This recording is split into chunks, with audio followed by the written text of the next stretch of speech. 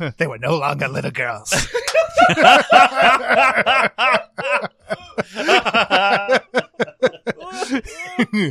They became little women. Welcome to Sincast, presented by CinemaSins.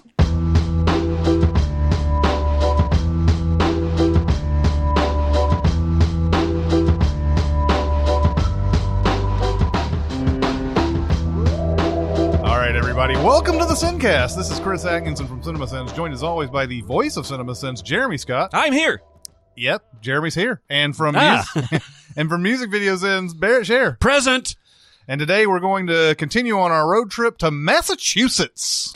On the road again. The most time-honored tradition of all, the road trip. Oh, the places you'll go. Are we there yet? No. Are we there yet? No. Are we there yet? No. Yeah, this is exciting. Massachusetts. I love me some Massachusetts set movies. Like when I was going through this list, I was like, not only have I seen that, but I like that one. I like that one too. Are we seeing more based there because of the emergence of Matt Damon and Ben Affleck over the years, or do you think that it's just I think it's a combination of that's definitely part of it, because you have to throw in everybody who's Boston's, like Dennis Lehane. A lot of his books are set in Boston, and that when they get adapted by whether it's Ben Affleck, who did do one of them, or whoever did Mystic River, who I can't remember. I think it was Clint Eastwood. Clint Eastwood, yeah. It's a Boston set movie that has prominence. All right, so let's start off because we're doing this alphanumerically and everything. That's with right. 21. Yeah. Didn't they whitewash the shit out of this? Are we talking about the poker movie? Yeah. In real life, weren't they all Asian? I just read this 2 days ago. Okay. I was like, what the fuck are you talking about? I just read this 2 days ago that in the book, the real life students the book and movie are based on were almost I will all say Asian. this. I read the book, and I do not remember that being an issue in the book. I love how perplexed you guys were. Watch me be wrong. I swear to God. The race-based controversy arose over the decision to make the majority of the characters white Americans, even though the main players. I didn't like No. not believe you. I had to think about it for a while because I read Bringing Down the House. It's a great book, and it's kind of like when you read Moneyball, and it gets. I love the movie Moneyball, but man, when the movie simplify so much of the math, and they have to, that it loses a lot in the translation, and I felt like 21 definitely did.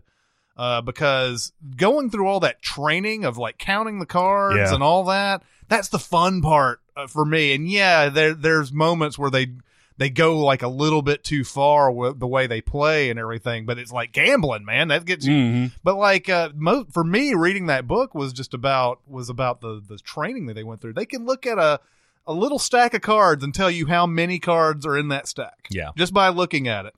And they had a great system by, they see how many cards had come out. They have a mental number in their head of what that deck's value is and how to bet it.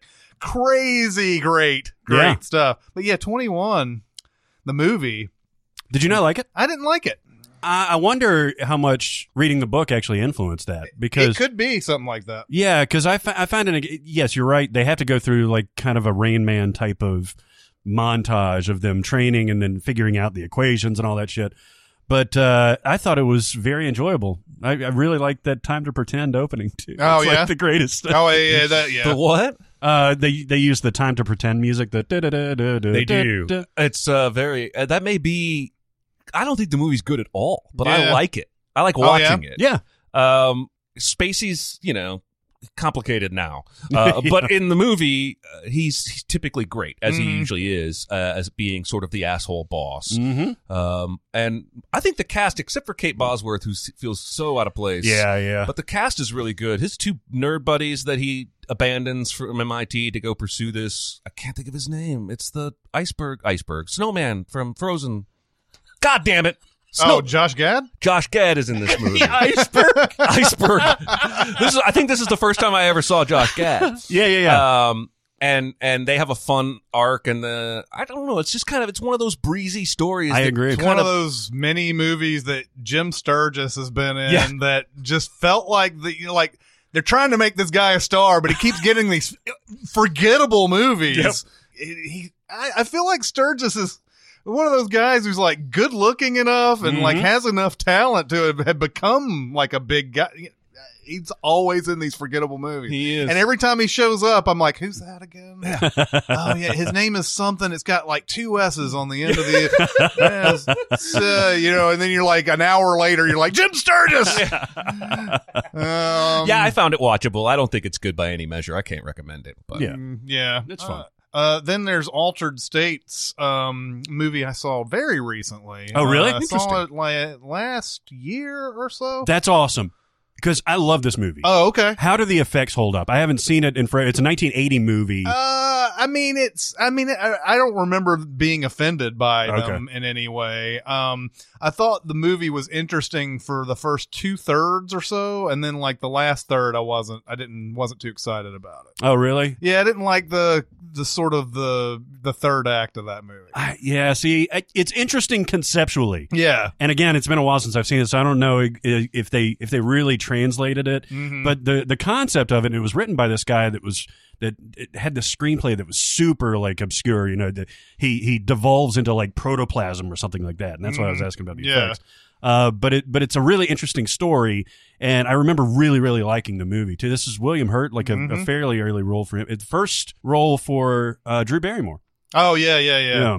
But it's interesting. No, it's a. I mean, I liked it from what I saw until like that last third, like I said. But like is it a sensory deprivation tank that he keeps going into? And he keeps seeing all these, visions and everything. As someone who actually recently went into sensory deprivation tank, I can tell you I had nothing of the sort of a kind of experience like this. Did you do that? Yeah, I did. No shit. Yeah. I thought you were around when I was talking to him about it. Maybe you weren't. No. There's one close to, it's in Berry Hill. Huh. And I went there and experienced it, man. And you're in there for like an hour. And I was like, sort of just like, okay, I'm just going to relax. I'm going to be, there's a lot of little weird things you got to do before you go in there, though. Huh? You got to, I don't know, you got to shower first. Yeah. That's right. Not weird. But like you got to do a lot of other little things too before you get in the little water or whatever. But you have to count from 100 to 1 backwards. Oh. Yeah. Interesting. So strange. Have you done this too? No. Oh. No. So strange. No. So you didn't have any visions or anything like that? No. Interesting. Now, I mean, other people may have that type of experience, but I didn't. You should do more drugs. I should. Yeah. I should. But that's an interesting movie. Yeah, it is. It's a very interesting movie. I'd so go on the recommend side for that, though. Yeah. Then there's Amistad. This is one of those movies that you sort of fit under a category of important but not good. Yeah. Right? Is it not good? I saw it when I saw it in the it's theaters. Okay. Right. There's only got me like 3 movies in this entire category, though. Yeah. I love it. I'm going to try and think of what the other ones are. You're right, though, because it's not good, but it is important. It's one of those where like, this is we need to know about this story. And then you're like, man, this is below the level of Spielberg. Yeah. And this was in that era where he was like just a madman. He did Lost World the same year, and I think basically what Spielberg would do was he would make something like Jurassic Park: The Lost World or whatever, and then he'd have his editing team go off and do that while I'm going to go ahead and start shooting Amistad while you go and do that. Yeah. And then they have it in the can, so it seems like he did like 2 that same year, but it's really kind of distanced out and everything. And then right after that, he does Saving Private Ryan. Yeah, that's crazy. There's like 3 in that 18-month period. Jeez. Or 12 months. It was a 12-month period. Really? Yeah. Because Saving Private Ryan came out the summer. Came out the summer of 98. Anyway, what Amistad brought us to Djimon Hounsou, and I'm sorry for the mispronunciation because I've heard a million different Thank ways. God it did, though, because I feel like he's great. We had that scene, I think it was in that stupid Tarzan movie, Yeah. where it's time for films to stop wasting this guy, because even in that movie, he's acting the shit out of his stuff, even though he knows he's got to know he's in this terrible piece of garbage, but he still brings his A game every time, and Yeah. he keeps getting cast in like Henchman in the Island, Henchman in Guardians of the Galaxy, and he's a great actor. Mm-hmm. Just watch Blood Diamond, and that should be all you need He's to convince great in you. Blood He's Diamond. phenomenal. He almost shows up Leo in that movie. It's also Chiwetel Ejiofor is in this, right? Well, everybody's in this movie. Yeah, And McConaughey, McConaughey. Anthony Hopkins, Morgan Freeman. Yeah. But there are a lot of people in this. But I haven't seen it in a long time. It's never been I remember it saw it. having a great score, a John Williams score. Yeah, it does. One that almost like superseded the movie itself. I think so. I think that was one of the main things about that movie was that like every dramatic moment has this John Williams score coming in and like this is how you're supposed to feel, damn it. Hitting you over the head. God damn it. Yeah, I don't know. Maybe I'll revisit Amistad at some point and be like, yeah, maybe I gave this, maybe it was a little short-sighted with this one, but again, there are very few movies that are important but not good. I'm telling you, that's all I can think about right now. Like, I want to do a whole podcast where we try and figure out all the movies that fit that category. Like, that's a whole topic, is us throwing them out and debating them. I'm sure that Charlie Sheen 9/11 movie fits. Oh, under my that. God. See, no, I don't think that even counts. It may not. But I might put something like World Trade Center. World Trade Center, because it's definitely not good, but I don't know if it's important because you can get the importance from other things. Yeah. Yeah. There's that documentary, that one they run every 9/11 that's just fantastic. Yep. And there's World Trade Center has nothing on that. So, anyway, moving on. Then there is Black Mass. Oh, hated this movie. Really? Yes. Wow. I need reminding. Is this Jet Li? No, this is Johnny Depp as Whitey. The movie you're thinking of is Black Mask, Oh, that's actually what I thought you said. but this is Black Mass. This is the this is the Johnny Depp Whitey Bulger. Whitey Bulger. I movie. watched this. It's worse than the one he made with Christian Bale. Yeah, the Public Public Enemy. Enemies. It's worse than that. Yeah, it like what is up with this fucking movie, man? It's again like Public Enemies. It is a slam dunk. I feel like he's good at it, He is. but I don't feel like the movie is good at all. Hmm. Like I remember coming out of that just going, I just don't know what is going on in this movie. Like I don't know who, like I don't get a sense of what Whitey Bulger's into, like what his real law breaking activities are, because for the most part he's just in there denying that he does this stuff. Hmm. And it's from it's not really from his perspective, which I feel like is a loss for the Oh, that's movie. weird. Is that right? Isn't that how you remember it? It's Yeah. not really from Whitey Bulger's perspective, which I feel like that could have made it a lot better so that, you could see like what he's up to, what he's doing. And then when he starts like denying and all this other and throwing blame on other people and all that, then it would make a little bit more sense. But I haven't seen it since I saw it in the theater or whatever, so I could be completely off. I just felt like I remember coming out of that going, yeah, I think he did drugs or something. He sold drugs. I came out of it thinking I was bored. Yeah. That's all I really remember Yeah. is that it bored me, and that's a shame because the subject matter and the actor should be enough to It's crazy. whip up some kind of spark. And that's I believe that's what Nicholson's character is based on in The Departed. Yeah. Yeah, he's Yeah. like a fictional version of Whitey Bulger. Yeah, there's Yeah. almost no reason to make a Whitey Bulger movie after The Departed. Yeah, But, exactly. Then there's another Johnny Depp movie called Blow. Yeah. Oh, Remember when the I think it was the same year Blow and Snatch both came out? and I also remember David Letterman. I was randomly watching a David Letterman when I was like, it's like, there's a movie coming out, Paul. It's called Blow. he's like, what does that remind me of? I don't know. There was another movie that had sort of a name like that. And it's like, and Paul's like, I don't know. He's like, oh yeah, I know what it was. It was Snatch. And then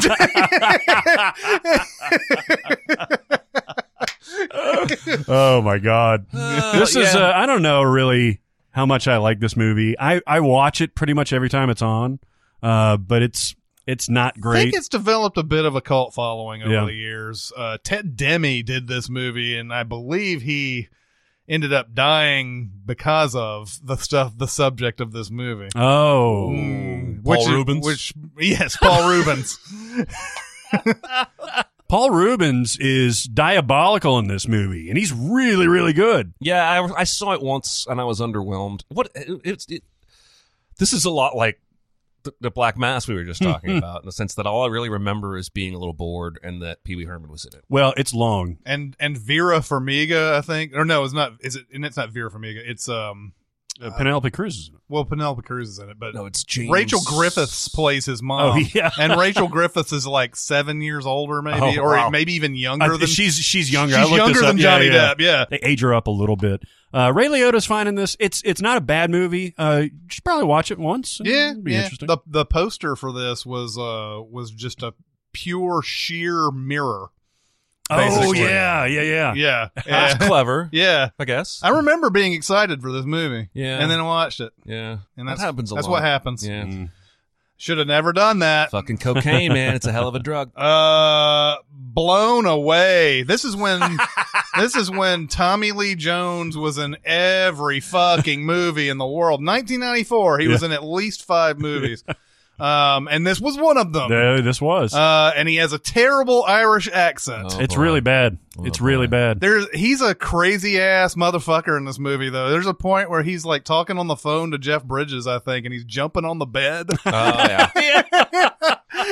Yeah. It's like he saw Speed Yeah. and said, I can be more unhinged than that. Yeah, exactly. It's basically Speed, Irish Speed. Although Speed came out the same year, but Okay. but considering how bad it is, I wouldn't doubt that they saw Speed and then made it months later. It's still like a madman with bombs who has a vendetta against a specific cop and keeps taunting him. Just watch Speed. You'll Yeah. have a much better day. There's nothing, unless you really want to learn about bouncing Betty landmines, which is, that's in here. Yeah. But the internet is also probably available to you, and you just Wikipedia Holy that shit. 3 weeks later, this movie came out. Oh shit. So Speed came out June 10th, 1994, and this one came out July 1st. Oh, wow. Well, Fuck. well, that's also probably why nobody ever saw this movie then, because Speed was a juggernaut. Yeah. Man. I bet this movie came and went, and people were like, I saw Speed 7 times. I didn't even know that movie came out. Yeah. Oh my God. Then, okay. The Boondock Saints. Oh, boy. What do you think of this movie? Stylistic and nothing else. Mm-hmm. I was fine with it, but I was not prepared to see like the cult following that it has, and it's huge. It is. I'll tell you what, I had never heard of this movie until like way after its release, and people started talking about it, and I was like, and I started getting tired of it. I like it's one of those type of movies where like, hey, you seen the Boondock Saints? And I'm like, I know for a fact that I'm not going to like this movie now because the character of people who like this. I'm just kidding. It's just one of those. It's one of those. Yeah, I eventually saw it and I was like, yeah, style, a lot of style. Mm-hmm.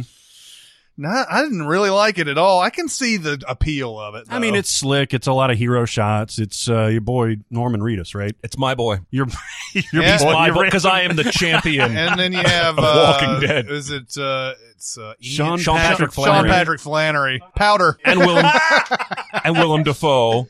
Yeah, Willem He wasn't Powder, was he? Yeah, Sean Patrick Flannery was Powder. Anyway, I think what it is, I think the vigilantism is part of what people tap into that are part of this cult that loves this. Mhm. Because I think there's a certain element of taking back my neighborhood that is wish fulfillment for a lot of people. Mhm. And then there's also sort of that it has that kind of done on a budget indie vibe. And our brains always tend to give those kind of films a little more credit, Mm-hmm. right? Because we're like, well, you only shot that for $8,000. Well, That's fucking amazing given that. And There- so I think that's some of It's it. also the subject of a documentary called Overnight, which I've never seen. But the guy Oh, yeah. the guy who wrote and directed this had his vision of it, and apparently was just a real fucking asshole about it. Problem is, he was rubbing up against Harvey Weinstein, who is an even bigger asshole. He usually rubs up against you. Wow. That's true. Quick. That's Quick. true. But like, that's the thing is that apparently he had this, I don't know, 2-hour something opus or whatever he wanted to make. And this is how, and see now that every Harvey nickname is going to have some fucking connotation to it, right? But this is how he got Harvey Scissorhands. The nickname of Harvey Scissorhands is cutting up movies and trying to get them shorter and all that for theatrical release. And apparently that's what he ended up doing to this. Cut the fuck out of it. Interesting. So it could be one of those things where I might like the longer version of it if it's out there. Yeah. Who knows if it is? AKA the Snyder Cut. Yeah, the Snyder Cut. Indeed. One of my favorite things from the internet this week has been the super uber DC nerds angrily demanding AT&T release the Snyder Cut. Yeah, of man. Justice Oh, my League God. Yeah. Because AT&T bought Warner. Jesus. There you go. There you go. This is a completely rational thing for people to do. Oh my God! And not to mention, I mean, forget about the fact that Snyder Cut doesn't even exist Right. by all accounts. But anyway, I both love and hate today. Yeah. I'm assuming that Boondock Saints 2 was also based, and that movie, there's no debate how bad that one is. I think you seen even it? people who love the first one think Piece the of second shit. one is terrible. The second one is a piece of I shit. haven't seen it. Yeah, so don't watch that. Then there's a Celtic Pride. Fuck. I have nothing to. I saw this movie. I did too. I have nothing Isn't to offer. Daniel Stern in It it? is, Yeah, yeah. Dan Aykroyd. Daniel Aykroyd. Stern's arguably the lead in this movie. Yeah. I don't remember anything about it Somebody at all. gets kidnapped. They kidnapped Damon Wayans, who was a player on the Celtics. Jazz. The Jazz. So and they How do you know kidnap this him, much? Did you watch this recently? You own this fairly movie? recently. Oh I What? caught it. Like I How? caught it on HBO or Stars Well, or I something didn't know. like I that. didn't know it was a possibility of catching it Yeah, anywhere. Seriously, why would any network pay to run this It film? must have been late at night, but yeah, they kind of they kidnap him and he misses a game against the Celtics, and he's the Jazz's best. And by player. the way, European listeners, yes, it's Celtics in this context. I It's don't want not to hear the some Celtics. bullshit about it being Celtic or whatever. This is the Yeah, it's just NBA one of team. those, we screwed it up a long time ago, and we're not going to go back. Fucking- when it comes to fucking sports, Boston. it's the C. God, this is a terrible movie. let's move on. A civil action. I saw this. This is pretty good. Oh, Yeah, it is. John Travolta, Robert Robert Duvall. Duvall? Yeah. It's pretty good if you like 2.5 hour sloggy dramas about class action lawsuits over contaminated ground. Well, Did you like Aaron Brockovich? Well, that's what I was about to say. No, I mean it's okay.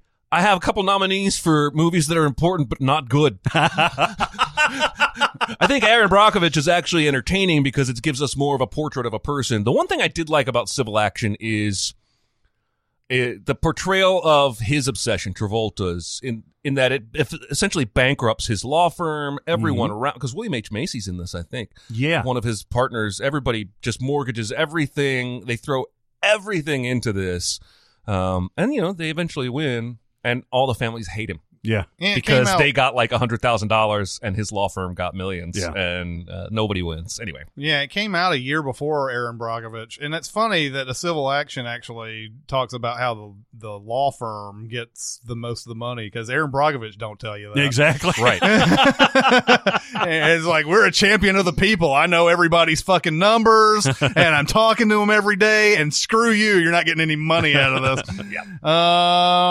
Then there's Confessions of a Dangerous Mind. This was on yesterday, Oh, yeah? and I cannot get into this movie. Why not? This was my third attempt, and I don't know. I don't know what it is. It may just be coincidental and circumstantial, but for 3 times now I've tried, and every time I'm like, is there a rerun of Seinfeld anymore? No, I think I understand why, because Clooney directed this one, Yep. right?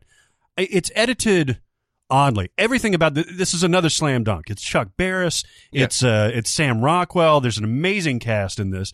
Clooney's in it for a hot second, and he's directing. But the way it's cut is not necessarily purely cinematic. I mean, I think you could have wrung more out of the story itself. It seems rushed. So I do understand. I'd really like this movie though. I'd like to get through it. I'd like to give it a shot, but I have to be enjoying what I'm watching to settle for 2 hours or something.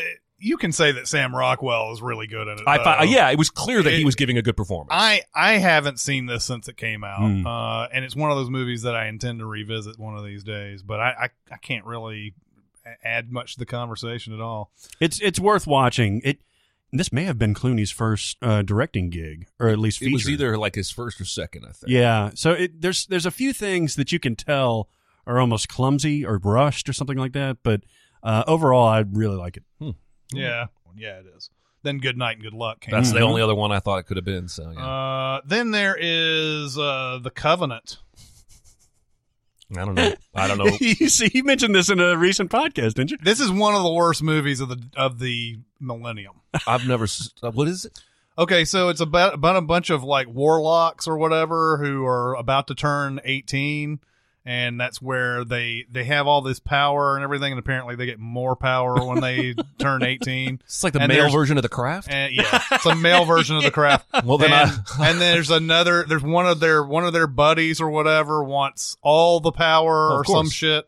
I don't remember the exact plotting, but it's that basically. it's once they turn 18, it's kind of one of these, and it's one of those movies. I've discussed this before. Like, movies have a very hard time discussing what exactly how much power someone has, and then when you see all the things that they can do, how more power might help them in any way. Yeah.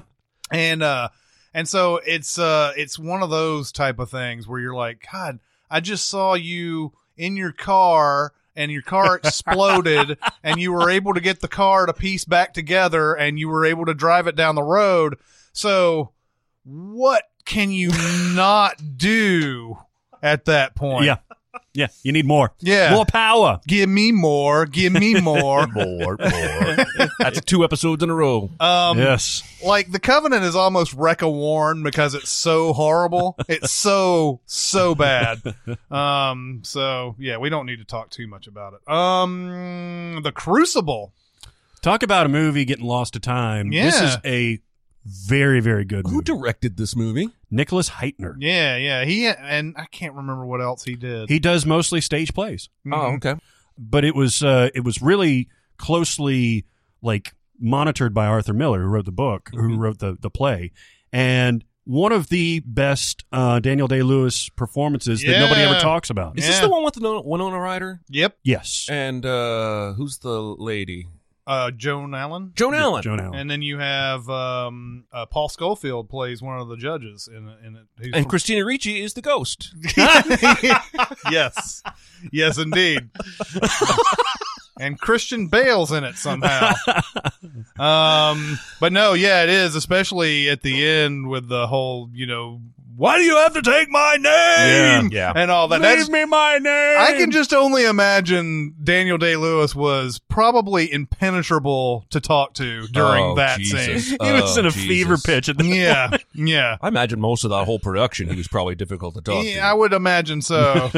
He's great though. I love how there's a scene, I can't really quite describe it though, where they're talking about the rules of the Bible, and he knows as a Christian person that he needs to believe in all these type of things, but the way he talks about it, you realize he's lost that a long time ago.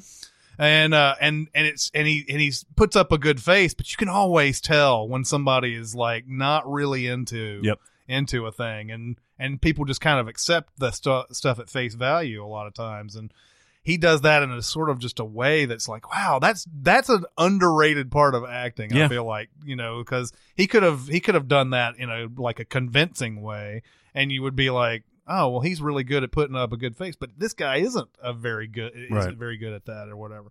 But yeah, The Crucible, really, really good. all about the Salem witch trials and all that stuff, and people getting just a tremendously odd time in our history where anybody could get. I want to be cautious about this. I was going to say, I don't know if it's that odd. I think it repeated several times in our history. Well, as far as burning people at the stake, That literally. is definitely. Where you literally, like Joan Allen does to Winona Ryder in this, where you can point to somebody and say, I've witnessed Goody, whatever it is. Goody Proctor. Goody Proctor dancing with the devil or something like that. And boom, that's Yep, it. It's it. Reputation gone. In You are life, burning. Yes. Yeah, it's very like I think you're right. I was making fun of you earlier, but executing is what makes this unique because later on we get McCarthyism, very much the same thing. He's a commie. Now they're Well, blacklisted. isn't the Crucible based on that? Oh yeah. I think it's based on the McCarthyism, right? Oh, you mean he wrote it as to parallel that? Yes. I see. Well, I maybe, didn't but then realize we that. certainly also burned women accused of being witches. Yeah. Back in no, real no. history. It's sort of one of those where they hide the real story behind I see. the story that it's really based on. Interesting. Yeah, that actually makes a ton of sense. Actually, I kind of want to watch it again in that context. I've seen the play. I mean, now this is Wikipedia, but I know I've heard this other than from Wikipedia and everything. Crucible is a 1953 play by American playwright Arthur Miller. It is dramatized and partially fictionalized story of the Salem witch trials that took place in the Massachusetts Bay Colony during 1692 and 93. Miller wrote the play as an allegory for McCarthyism. When the United States government ostracized people for being communists, Miller himself was questioned by a House of Representatives Committee of on Un-American Activities in 1956 and convicted of contempt of Congress for refusing to identify others present at meetings he had attended. Jesus Christ. Yeah, I know, man. God. Yeah, that's what that's all about, right? That's great to learn that that's an allegory for that period of time, and you can apply it to many different eras of American history. But that gives it a subtext that I want to watch it again. Yeah. Well, and it doesn't even have to be. You don't even have to have that knowledge to be able to enjoy. Oh, sure. The Crucible on just face value because it's that good. Yeah. Mm-hmm. Anyway, Then there's The Departed. Yes. we probably talked about this enough. Yeah, I think so. That movie's Boston as fuck. It is, although I think some of it was actually shot in New York for Boston. Oh, really? Because Scorsese, he can't resist. But yeah, it is Boston as fuck overall. I was actually thinking on my drive here if we had to pick one movie to call the most Boston movie, this would be on the short list. Oh yeah.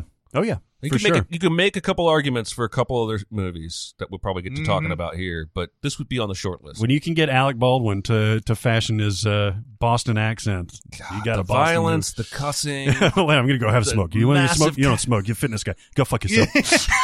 Alec Baldwin's The cast, fucking hilarious in this. everyone's awesome. A lot of people don't trust a perfect record. I do. I had a perfect record.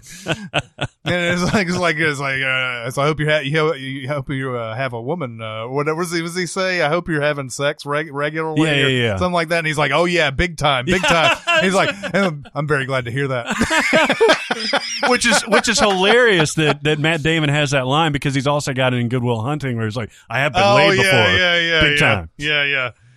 Then there's I hate to be short shrift with The Departed, but I think we have talked about it Definitely. a bunch. But then there's The Equalizer, Yeah, right. having a sequel this summer. The Sequelizer. The Sequelizer. Ah, nice. They should call it that. They I'm should. telling you right now, just go full cheese. Yeah. No, they won't. Yeah. I like The Equalizer. It's just it's about as unnecessary as a decent movie can get. This is a revenge story too, or not revenge. He's like a hitman, right? Yeah, but he sees the Chloe Grace Moretz, who's an underage prostitute, like having I don't remember what he sees.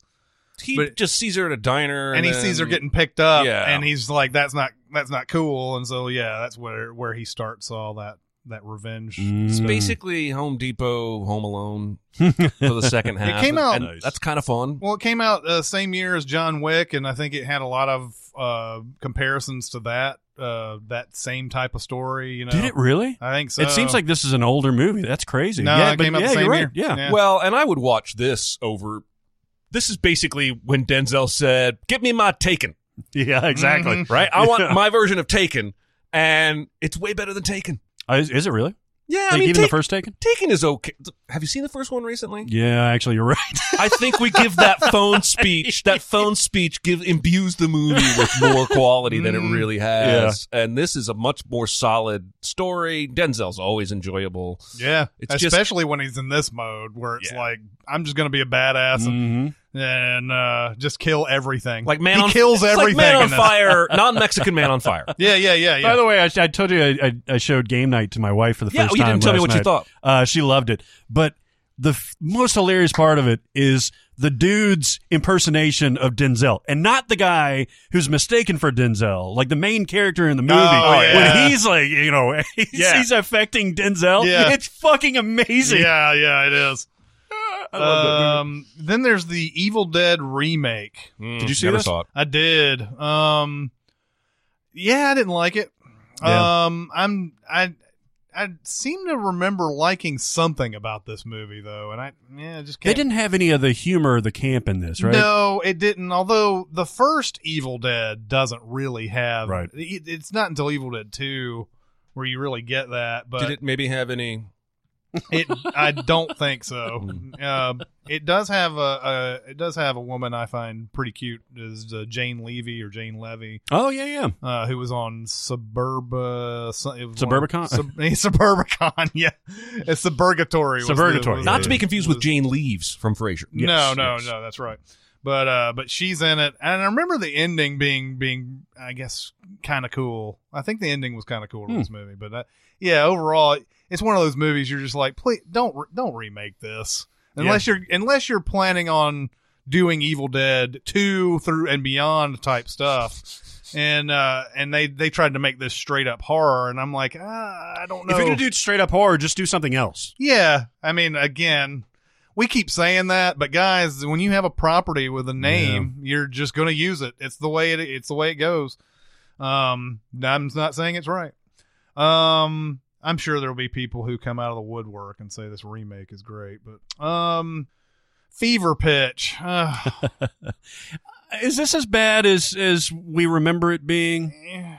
It was based on a Nick Hornby novel that was soccer or football to everybody else, that everybody loves. Right. Then they changed it to the Fairley brothers changed it to Boston Red Sox, baseball and everything. And the only real interesting thing to me about this movie is that the Red Sox actually won the World Series while they were shooting it. So they had to change the whole fucking movie for it. Yeah. And that's why that was one of the weirdest things. I watched this World Series and I saw the Red Sox win it, and the Fox cameras go over and you see Jimmy Fallon and Drew Barrymore kissing on the field.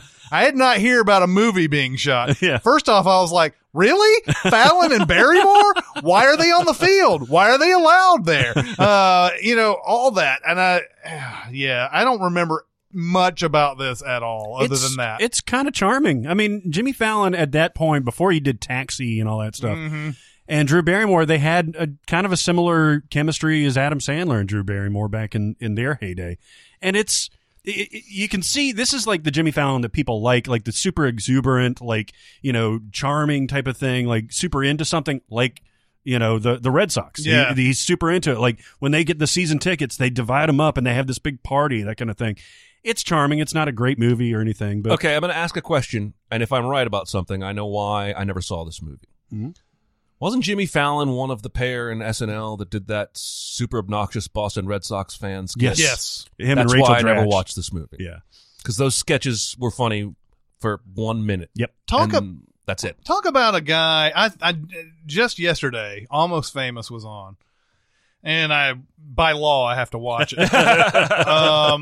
And I was thinking, man, here's another guy, Jimmy Fallon, who I just don't understand. His cameo essentially, and it's not really a cameo then because he wasn't really famous. It was just he comes in. He was almost famous. Yeah, exactly. But is so good. It's so good, and it sort of informs you of maybe possibly a bigger career down the line in movies. I don't think how he would trade it for the world at this point because he's probably making way more money the way doing a late night talk show than he would have a movie career. But there's another guy. You see him in Almost Famous, you're like, oh, that guy probably ends up being like really good if it's the only thing you knew about him. Mm-hmm. Didn't he cameo in Band of Brothers too? Jimmy Fallon? I wouldn't be surprised because everybody cameoed in Band of Brothers. Yeah. Like anytime you look up any actor, they've got Band of Brothers in their credits. Absolutely right. Then The Fighter. The Fighter. Hey, this is a really good movie. Yeah, David O. Russell. Yeah. Yeah, this is really good. That's a little lost to time too. Never saw it. Oh, really? This is the thing that really stands out. Of course, it's Marky Mark as the fighter, but it's Christian Bale's performance as his brother. He won the Oscar for it. It's so fucking great. Yep. I think at this point in my life, I was just over boxing movies and over David O. Russell movies. And I have since gone back to watching boxing movies and David O. Russell movies and been burned out on both of them yet again.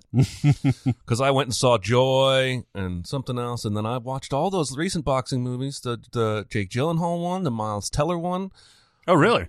Yeah. Wow. And I'm done being moved by them again. I've come full circle yet again. You cannot tell me a story in a boxing movie that I haven't seen done better. This is more compelling out of the ring for sure than it is in the ring.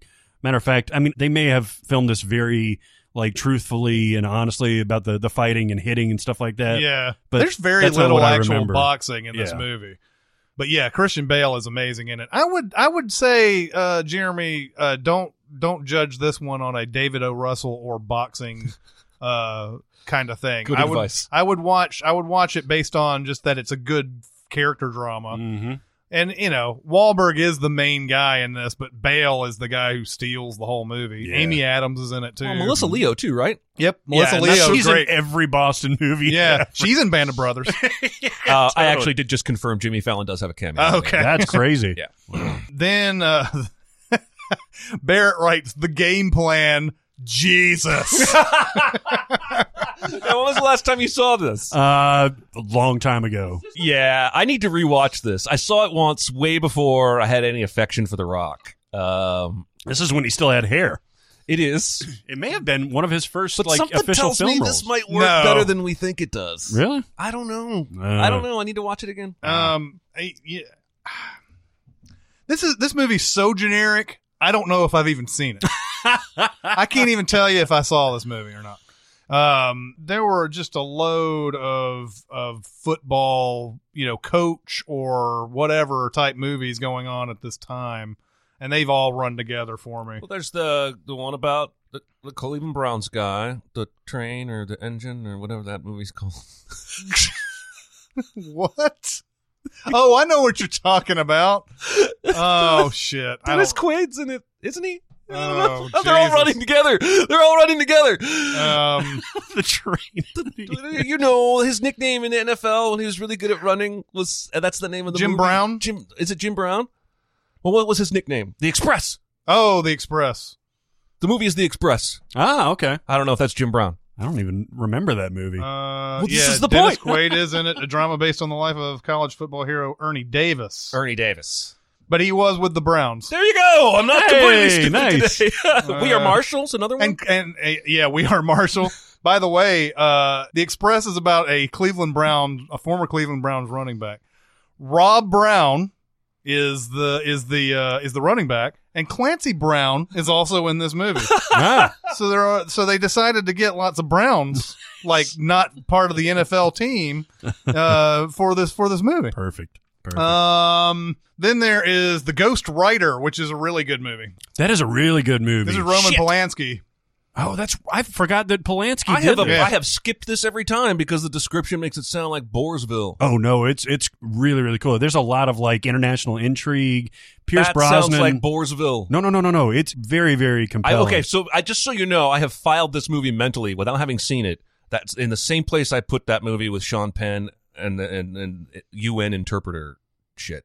Oh. Was it just The Interpreter? The Interpreter? It's The Interpreter. I have filed this movie in the same category. No, of this boredom. is a good movie, That's and Ewan crazy. McGregor is really great. Matter of fact, his character isn't even named. He's the writer. He's the Ghost Rider. It's He comes over to write Pierce Brosnan's story, and Pierce Brosnan's story has a lot of skeletons in his closet and things like that. So there are people trying to prevent him from getting a story and trying to compartmentalize it, and it's good. This was one of those where I had heard good things about it, and then our theater randomly got it. And it was just one of those nights where it was like I was waiting for projectors to get out, and I was like, all right, I'll fire this up and just watch it. And I loved it. Yeah, it's really good. Yeah. I need to watch it. All right.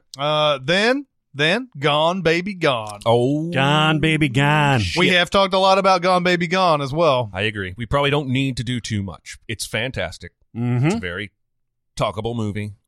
and it's Boston as fuck. Yes, it is. It opens with narration of Casey Affleck just talking about Boston, Yep. Mhm. and it's fantastic. This is the first time I ever saw Casey Affleck in this light. I agree. But I had always just known him as just goofy dude in Good Will Hunting, and he has a random appearance in American Pie, and like just he never showed that he could have this kind of weight. Or to- the Oceans franchise. Yeah, the Ocean's Yeah. movies and all that. So like, it was a big surprise to see him in this, where he's actually like a don't give a fuck type detective and beats ass and all this other type of stuff. But yeah, another movie, by the way, that, by the end of it, has one of the greatest debates that you will ever have with another person. You were talking about that The Incredibles 2 was an incredibly confident movie. Like Brad Bird knew what he was doing, very confident, very able.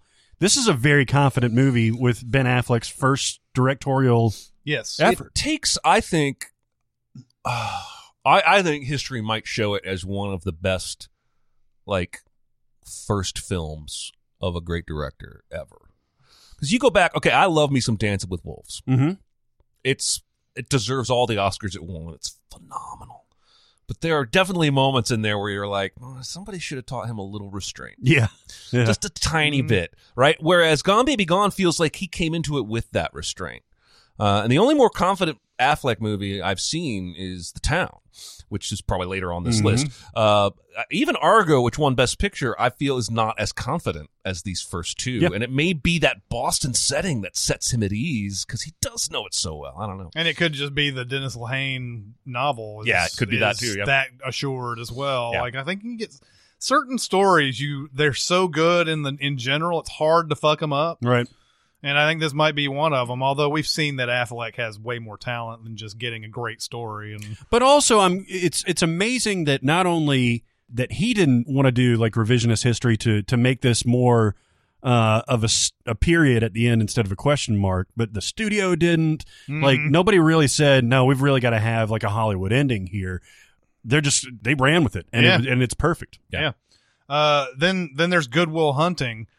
Have we talked a lot about Good Will Hunting on this podcast? I could talk about Good Will Hunting like all day. That movie, I first saw this movie in Cardiff, Wales, by the way. Really? Yes. That was the first time I saw it. And which was funny because the Unabomber joke went over like a lead balloon because nobody knew who the Unabomber was in Wales. But it must have been after the American release, but I hadn't seen it before. I hadn't even really heard about it before. And so when I went back, I was like, man, you guys got to see this movie. And we all did, and we all ended up loving it. Like, it's just such like a layered performance. Mm-hmm. And, Robin Williams gives one of the best of his career. Yeah. I was just thinking, if you told me that history would remember this and no other performances from him, I'd be okay with that.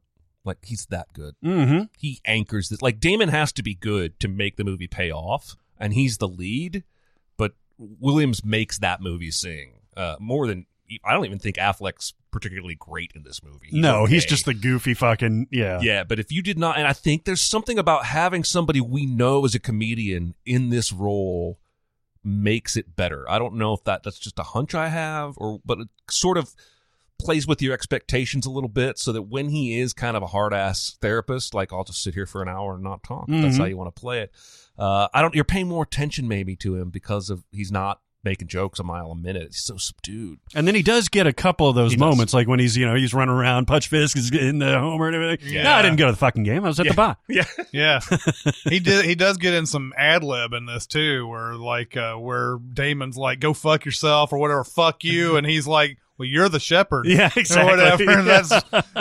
That's because that was that whole thing where he's wasting his time by saying, I'd like to go to Nashua and own a farm and tend the sheep and all that. This is great. Although, man, so many rumors about this movie, about what it was before it was this. Yep. That it was supposed to be almost like a Bourne movie. Almost.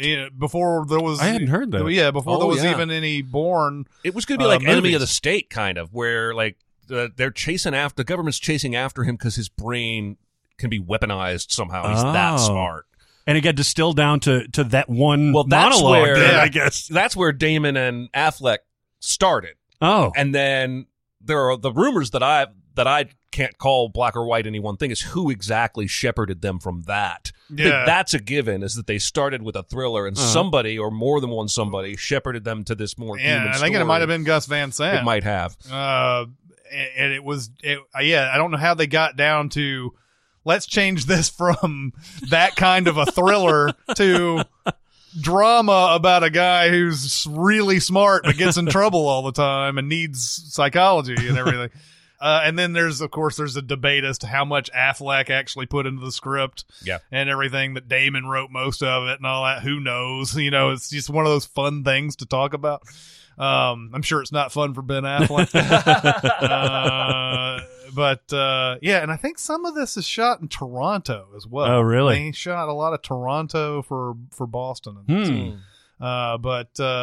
But yeah, overall though, Boston is fuck. This is a like you were saying with Almost Famous. Like if it's on, I'm gravitated to watch the entire thing because there's not a whole lot of wasted scenes in this. It may be a little bit towards the end, but everything is iconic. Where Damon's like, you like classical music, you play the piano, and Minnie Driver's like, I want to talk about this. He's like, hey, this is the best I can describe it. Mozart, he sat down and he could just play. And man, I just love everything about this movie. Yeah, it's great. Yeah. Then Danny Elfman score, by the way. Oh yeah. Well, and Elliott Smith music. Yeah, This movie yeah. is the reason I know who Elliott Smith is, and his life ended tragically, but I'm glad his music made its way into my life because it's good stuff. Well, and it's also it's got the weird producer credit from Kevin Smith and Scott Mosier and Oh, all yeah. those guys and everything.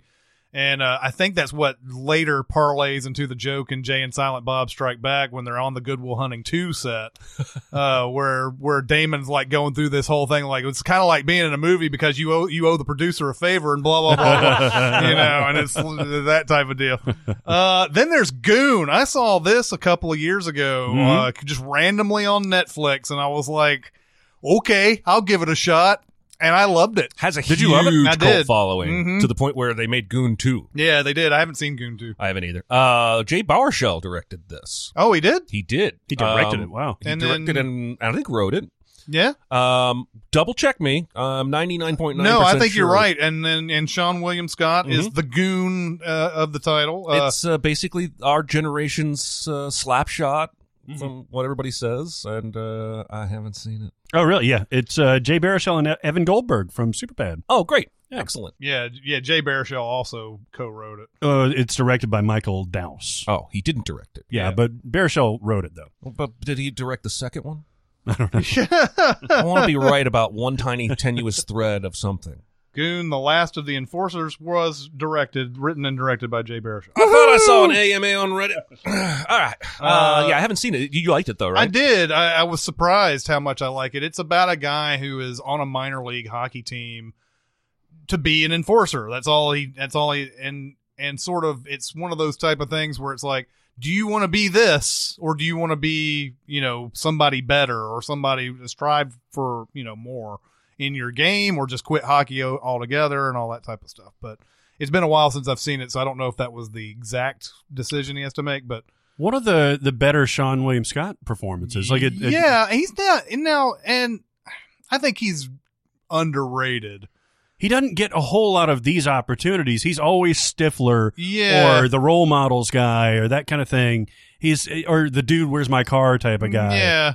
I feel like he's kind of underrated, and you're right. I think it's a lot of times it's typecasting because they want to make him Stifler all the time. But in this, I think this is probably his best. Yeah, it's probably his best I performance. saw a movie he was in a few months back, something like American Loser, Oh, really? where he was It's not playing an American Pie. completely unlike type. Really? You should check it out, at least a scene on YouTube or something, because I remember that was the thing I took away from that movie, was thinking he had a range there that I had never known. Yeah, it is American Loser. All right. Because he's always got to be in these movies that are American something. American something. Gretchen Mall's in that. Yep. That's my wife, Gretchen Mall. Love her. Does she know that? She does not. That's the unfortunate Speaking part of of our Gretchen Mall, relationship. what a weird fucking role in Boardwalk Empire that she had. Yeah. That was the most fucked up thing I'd seen in a long time. Mm-hmm. Never saw it. Okay. Yeah. Well- Absolutely. She's Michael Pitt's mom, and it's weird. Yeah. It's a weird relationship. Yes. Then there is Guy and Madeline on a park bench. I saw this on Mubi a couple, 2-3 months ago or so. This is Damien Chazelle's student film, I believe. In Harvard. Yeah, in Harvard. But it's one of those.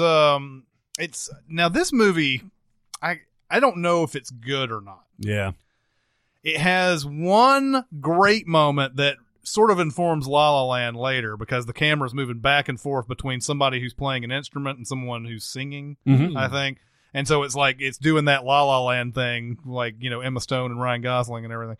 But that's the music in this is way above the grade of this movie. Yes. Like, it's insane how great the soundtrack is. Oh, yeah. Does he still have the guy from La La Land? Same guy. That's why. Yeah. Well, it's that, and then the main guy, I guess, is an actual trumpet player. Oh, and awesome. so he's like noodling around in bed playing the trumpet. He's actually playing the trumpet, and he's amazing. Yeah, Justin Hurwitz, by the way. Justin Hurwitz, he's the star of this movie essentially because you're sitting there watching this. Is a very it doesn't look good. It's very student filmy. It is the sound that is one of those where people are talking and you can hear cars in the background. Yeah, and it just kind of like there's a boom. Yeah, and it just kind of overlaps the dialogue a lot of times. But then the music is like goddamn insane. Yeah. Great. Then we have The Haunting, both the 1963 and 1999 versions. I've seen both. Obviously, 63 is much, much better. Yes, it is. Yeah. The Haunting 1963 is all more about sounds and everything. Like that's why it's a classic. Is that the woman in the house is hearing stuff, and it's Blair Witch Project sort of takes from that. But the 1999 Haunting, that's a fucking pile of hot garbage. yes, it is. It really is, and CGI that's like offensively bad. Mm-hmm. Yes. Yeah, I saw the one time at Hollywood when I built it, and fuck that movie. That Jesus. came out that summer that I joined the Hollywood 2017. Yeah. I came from an 8-screen theater that never sold out of anything unless it was like Titanic or something. And Hollywood 27 at the time was just making so much. Like, it was like every movie. That's why you needed like 18 ushers, because every movie did something. And I was amazed at The Haunting. 3 of our biggest auditoriums selling out. Yep. And everything. I was there on the opening day. Oh, yeah. Jesus. Oh, it was just, I couldn't believe it. The movie's terrible. It's Movie is terrible, man. And it wastes a lot of good time. I mean, Owen Wilson, Liam Neeson, Lily Taylor, Catherine Zeta-Jones. Yeah. And it's just, it's the hallmark of those late 90s overproduced, too sleek looking, like just, and horribly dated now because of that. Yeah. Jan de Bont directed this, who did Speed. That's right. Yeah. Twister. And Twister. A guy has another guy that I'd love to understand how his career became what it did after Speed, and you can kind of forgive Twister, but like then The Haunting, and like I'm sure his name is on some movies. You're like, really? Yeah. He did that? Yeah. So Jan de Bont directed the two Speeds, Twister, The Haunting, and his last movie he directed, Lara Croft Tomb Raider: The Cradle of Life. Oh, poor guy. That's the sequel, isn't it? Yeah, 2003. He didn't That's even the one direct with the Bond first Tomb Raider. He did not. Poor guy. And then that killed him. And Yeah. he's just like, fuck this industry. I'm out of here. Yeah. I never want to see a camera again. Then we have The Heat, the Yeah. Sandra Bullock, Melissa McCarthy movie. Not I'm to be telling you. confused with Heat. No, definitely not. This is a funny movie. It may be. The trailer for this movie is where I realized that the movies Melissa McCarthy makes with a script are the ones I'm going to like, and the ones where there's just let her riff for a while. Because the trailer has her doing like 3 different sections where she's clearly just riffing, and there's no scripted joke. And she's like, "Oh, I'm gonna do that, and it's funny, and I'm gonna start and stop, and I'm just gonna motherfucker, bitch." Yeah. And that's where I realized she's funny under certain circumstances, and that movie may be funny. But Yeah, it because is. of that trailer, I've never seen the movie. No, I understand that. And in a lot of ways, it's a rote comedic thriller about like a cop and an FBI agent like going after these things and everything. But I think this is where Ghostbusters failed as just being, known as being a female reboot. This is a female empowered movie where it feels organic. It doesn't feel like super forced on. Yeah, I saw this. I was underwhelmed by it. And I've had that feeling about every Paul Feig movie I've seen. Oh, really? And I want to like the guy a lot Yeah. because he does a lot of positive stuff. But I wasn't a big fan of Bridesmaids, and I know everybody loves Bridesmaids, but I wasn't a big fan of that. And this one I wasn't. I was like, I thought parts of it were funny, but overall, just didn't like it. Yeah.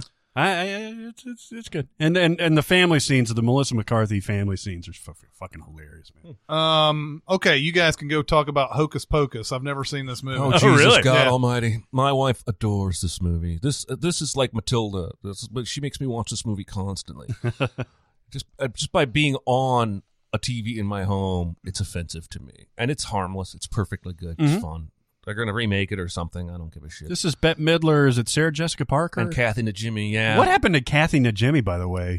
She's been sitting around waiting for them to remake this movie, I guess. I don't know. Well, she was Peggy on King of the Hill. Oh, she did do voice stuff. She Oh, okay. doing that some.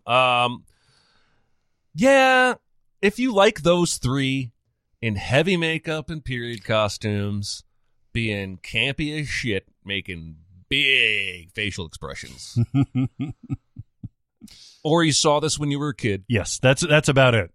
There's some merit here. If you approach this movie like I do, as somebody who wants a movie to entertain him and does not enjoy watching 2 hours of Bette Midler making facial expressions, this is like pulling teeth. Yes, it is. Especially when there are Halloween movies delightful for the whole family, like Nightmare Before Christmas. So Beetlejuice, we don't have to go here except for my wife's nostalgia. God, I hate this movie. The child actors in this movie, they auditioned everyone in Hollywood and hired the worst ones they could find. No, you're too good. No offense to anyone in this movie. You're just not good in this movie. Yeah. Sorry. It's bad. It's a bad That's all movie. I really want to say about it. Now they're going to attack me because I know there's a following out there. There's people that adore this movie, but like people who hold it like Princess Bride in their hearts. Yeah. Those people are wrong. Then there's House Sitter, which is the Steve Martin, Goldie Hawn. Man, I watched this movie constantly growing up. It was just one of those VHS copies that we had that, like, on a sick day or a Saturday or something like that, where it's raining, I would watch this movie a lot. And I thought it was hilarious. Goldie Hawn and Steve Martin have a great chemistry together. This is Steve Martin, still kind of in his prime. He's super funny, good physical comedy. It's just good all the way around. Yeah, I've either seen it and don't remember it, or I've never seen it. So he's an architect, and he builds this dream house for his girlfriend. And his girlfriend is underwhelmed. He puts a bow on the actual house, and he meets Goldie Hawn, and she moves in and does like a squatter's rights thing, basically, where she's like, I'm here. And hijinks ensue, and they're adorable together. All right. Then there's Jackie, the Natalie Portman movie about Jackie Kennedy. This is a good movie. It's. I don't think it achieves everything it's trying to do. And it's a very dour kind of movie. It's like this is a rainstorm of a movie in terms of it's not going to lift your spirits. When this movie starts, I was so on the edge about Natalie Portman's performance. Yeah. Because it's so measured. Yeah. And so and then you see when she's not talking to the interviewer, it's completely different. Yeah. And this is where I fell in love with this performance because at first I'm like, oh my God, you're just doing a fucking impersonation of Jackie Kennedy, and it's going to be like this the whole way, isn't it? Nope, not like that at all. Yeah. And I really respected that. Is this her best performance? I think so. Yeah, I would put it up there. I think she's been great. I thought she was pretty goddamn good in Black Swan. Good point. Yeah. But yeah, this is up there. She's fantastic. It's just that it's one of those times where the movie around her isn't up to her level. But I remember liking it. Well, it's another one of those. I think I described this when we talked about Jackie during one of the years. Jackie is a lot like how The Queen runs. The plot of both of these movies are basically about. Well, this movie's like, what route should they take during the funeral? That's the main plot of Jackie. Yeah. Whereas, you see a lot of interview stuff too that sort of fills in like the more dramatic parts of the story and everything. But for the most part, this is during the time that they're trying to figure out the funeral route. Yeah. And the Queen is about, should we fly the flag at half mast when Diana dies? Yeah. And so like, there's a lot more to it than that, but that's the basic thread that we're going through and everything. So like, there's not much movie here. It's more character driven or a character piece than anything. I was just about to ask, did they fly the flag at half mast for Diana? But they had to, or they wouldn't make this movie. Yeah, I think they did. Yeah, because if the decision ultimately was that they didn't, then making this movie is just a big shame. Yeah. They had to have done it. Right. Michael Sheen, by the way, perfect Tony Blair. Like that's like the perfect casting. There Yeah, could be nobody else. He's one of those guys, man. He's better than we think he is. Yep. Then there is a movie that made no money at all. Jaws. Yeah, everybody hated that movie. You know what's weird is you think of Amity Island, and I was actually surprised to see it show up on this list because it could be any state in New England. You could tell me it's Rhode Island or it's Delaware. Delaware, yeah, exactly. And I would believe you, but it is set in Amity outside of Massachusetts. Mm-hmm. Fucking brilliant. They just had a big anniversary, right? Wasn't it like we just passed the? It's 40 now. It's some kind 43. It's 43. The big anniversary would have been 3 years ago. So I wonder what if I just saw a lot of people on Twitter talking about it in the last 3 or 4 days. I wonder if it was like a release anniversary or something. Like on this day it was released or something. I watch this every 4th of July. Wow. Yeah. Creepy. Creepy? It's a 4th of July movie. Well, yeah. The way Die Hard is a Christmas movie. Yeah. And I watched Die Hard around Christmas typically. Yeah, it too. was June 20th when it came out. Okay, excellent. So So, that was yesterday. okay. Then there is, we've talked a lot about Jaws. Yes. Like a fuck ton. Metric fuck ton. Johnny Tremaine, I've never seen this. Oh, yeah. This is an old. I saw this in school. Mm. Like they showed it in the multimedia room. It's good. I mean, this is right up your alley. American Revolution. Johnny gets accused of stealing something, and then he gets acquitted, and everybody loves him, and he becomes an American hero and rides with Paul Revere and all Who that is this? stuff. Johnny Tremaine. No, who is in the movie? It was in the 50s, I think. There are not very many well-known. Hal Stallmaster plays Johnny Tremaine. Yeah, old Hal. Hal, yeah. I think I was mixing it up with Johnny Mnemonic. Yeah. That is something that you can do. Yeah, so good movie? Yeah. Decent movie? Yeah. Check it out. Here's a movie I never saw. I think I was in between movie theater stints at the time, and I just never got around to it. But I know this was a huge hit. Legally Blonde. You've never seen this? And wow. they're making another one. I saw the sequel, though. Well, they're making a third Oh, really? one. Sequel is Red, garbage. White, and Blonde. Yeah, this is such a good movie. The first one is great. yes. It is. I think it's a different kind of comedy than Clueless, yeah. but it is every bit as good. I think in terms of that lighthearted, comedy.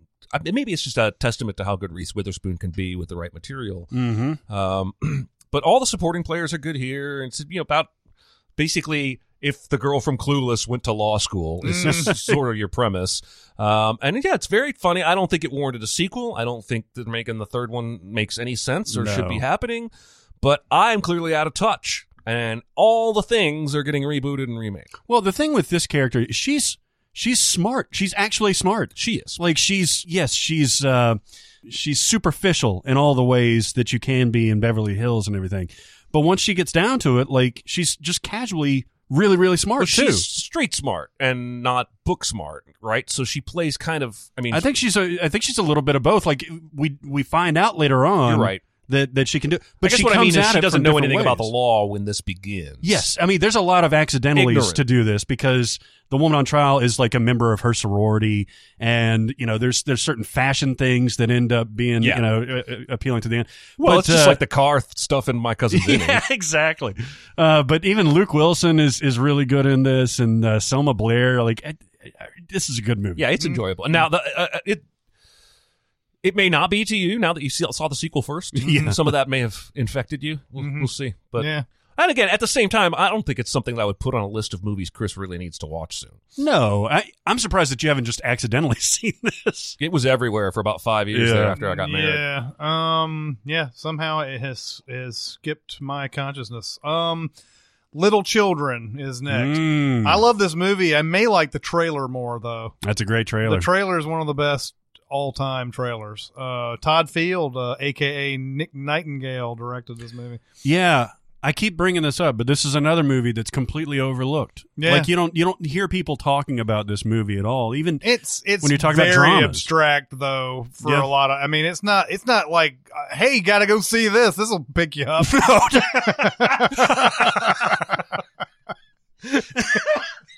definitely not. So it's hard. It's a hard sell. Well, yeah, I mean, you can Jackie Earle Haley's character alone. Yeah. It'd probably drive you away. Holy shit! But it's so good. It's such a good movie. Yeah, I agree. I really like this. Patrick Wilson plays. I think this is relatable. I mean, even though he's married to Jennifer Connelly, sometimes you need some Kate Winslet in your Yeah, life. man. Yeah. And, I've said it once. I've said it 1,000 times.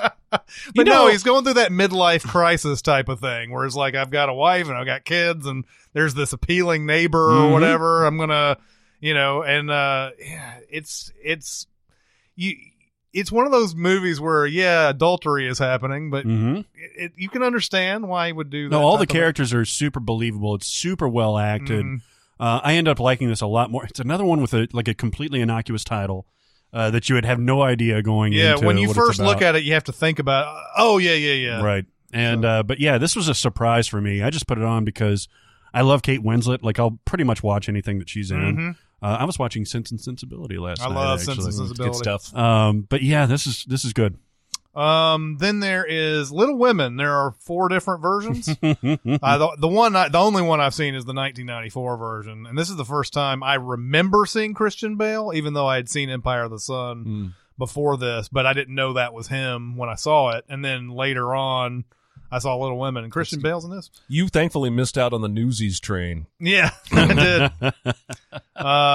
Little Women is timeless. I liked the 1994 version. Winona's in that one too. Winona's right? in that one, yeah. Claire and Danes, Susan Sarandon, good cast. Kirsten Oh, yeah, Dunst yeah. is in it. It was a huge cast in this, but I Yeah, remember Eric Stoltz, Gabriel Byrne. Gabriel Byrne. I remember. I love the story. I love all the stuff with Winona Ryder in this movie, though, because she plays a character who's fighting for women's rights, and she's not. I don't know if that's not like the main thing of her character. She's a wannabe writer, is what she wants to do, and she's really good at it. And Gabriel Byrne believes in her and everything. And there's a scene in there where she gives him something she wants to get published, and this is of course way back in the day when women aren't treated seriously and everything. And Gabriel Byrne comes back with the manuscript and goes, he's like, he's an honest man. He'll give you a honest answer about this and everything. And she reads something into it going, well, what do you think of it? And he finally has to tear down and say, it's like, you are a lot better than this, and it's so churning, like gut churning, Yeah. because he's in love with her and she's kind of starting to fall in love with him, and he has to give her this news that your book's not that good. I know you're better than this. So that's the main thing I remember about Little Women. Isn't that the book that Mo is reading in one of those? Might be when he babysits Maggie. But he's like, they be called yeah, Little Women. yeah. He wipes a tear away. It is that book. They were no longer little girls.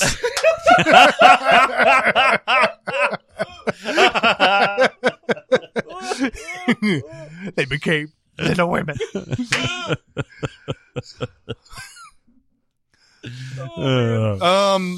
Malcolm X? Yeah.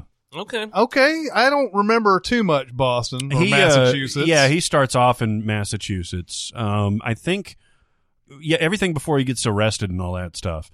And he ends up being assassinated in New York. Mm-hmm. But yeah, there's two different sides to it. What a great movie! Yeah, this is either Spike Lee's greatest movie. It's either this or Do the Right Thing. Yeah. I think Do the Right Thing is a more entertaining movie. Oh yeah, for sure. Whereas Malcolm X is just this is how biopics probably should be done. Mm-hmm. Just so well done, just so good. And it's 3 hours long, but Is it that long? yeah. it's a beast. man. Because it goes through everything. Yeah. man. It's his early days as like he does something. He's He's a criminal. he is a criminal. Yeah. He probably does a lot of those things. Mhm. The one thing that I remember is he has to remember numbers in his head because they don't want to write stuff down and Yeah. everything. And then eventually gets caught for whatever. I think somebody writes something down and they have something to prove it or whatever. And so they go through the whole thing with them in jail. Of course, that's a major part of him transforming into Malcolm X and everything. And then just every single part of his life is in this thing. They're not trying to hit, I don't think they really are trying to hit the main points with this and make a 2-hour movie. I wonder if that's the reason it's so long is because he's such a complicated dude. Mm-hmm. He's not just a straight up hero. To even his most ardent supporters. Mhm. I mean, he's got a pretty sketchy background, but you could say that he overcame it. His way of doing things is not always, what society would say is the right way of doing things. He's very polarizing, and I almost wonder if this movie came out today, what the reaction would be. Oh, to it it. would be nominated for like 15 Oscars or whatever at this point. You think it would be tilted that way? Yes. Interesting, Because I back could see it. then, it got nominated for 2 fucking Oscars. Yeah, and Denzel lost, didn't he? Yeah, he did. But I mean, he probably, I think he probably should have won for this. Yeah. But it got nominated for 2 freaking Oscars, and one was costume design. But I think if it came out today, it might be more explosive today. I think it would be. But I think it would also get more recognition today as well as a great film. And like I said, I think you'd have just everybody down the line getting nominated for this. Spike Lee, screenplay. This is Spike Lee's masterpiece, I think. Though Yeah. this is really where he peaked as a filmmaker. He's in this. He's very good in it. I don't know how much he had to coax out that performance from Denzel, but it's just very assured. Yeah. So then there is Malice. We've talked a little bit about Malice before. Yeah. Jeremy, you know a lot about Malice, right? Well, I have seen it a half dozen times, but all of them were more than 10 years ago. But it is one of those beach pulpy, murdery. This is a watchable ass movie. It is watchable as hell, but it is pulpy garbage. But watch it, if only for Alec Baldwin chewing the shit out of that one scene in the boardroom. It's worth it. Isn't he? Doesn't he have like some sort of god complex? He does. He Yeah. says, "You tell me I have a god complex. I am God." Yeah. And yeah, it's hinging on, because I think somebody died on his table and he's being sued, Right. Yeah. for malpractice. But is he in on it? Right. Question mark. Yeah. Anyway, I love it. I actually am just now realizing I need to watch it again. 'cause I know, it's me been- too. It's been so long, I'm out of details. I don't So- think I ever saw this. It's really good. But I remember seeing trailers for it. It's Nicole Kidman? Mhm. Yeah, and Bill Pullman? Bill Pullman, yeah. Billy P. Yeah, Billy P. Then there's Manchester by the Sea. Great movie. Have you watched this again, by the way? Haven't. Whew.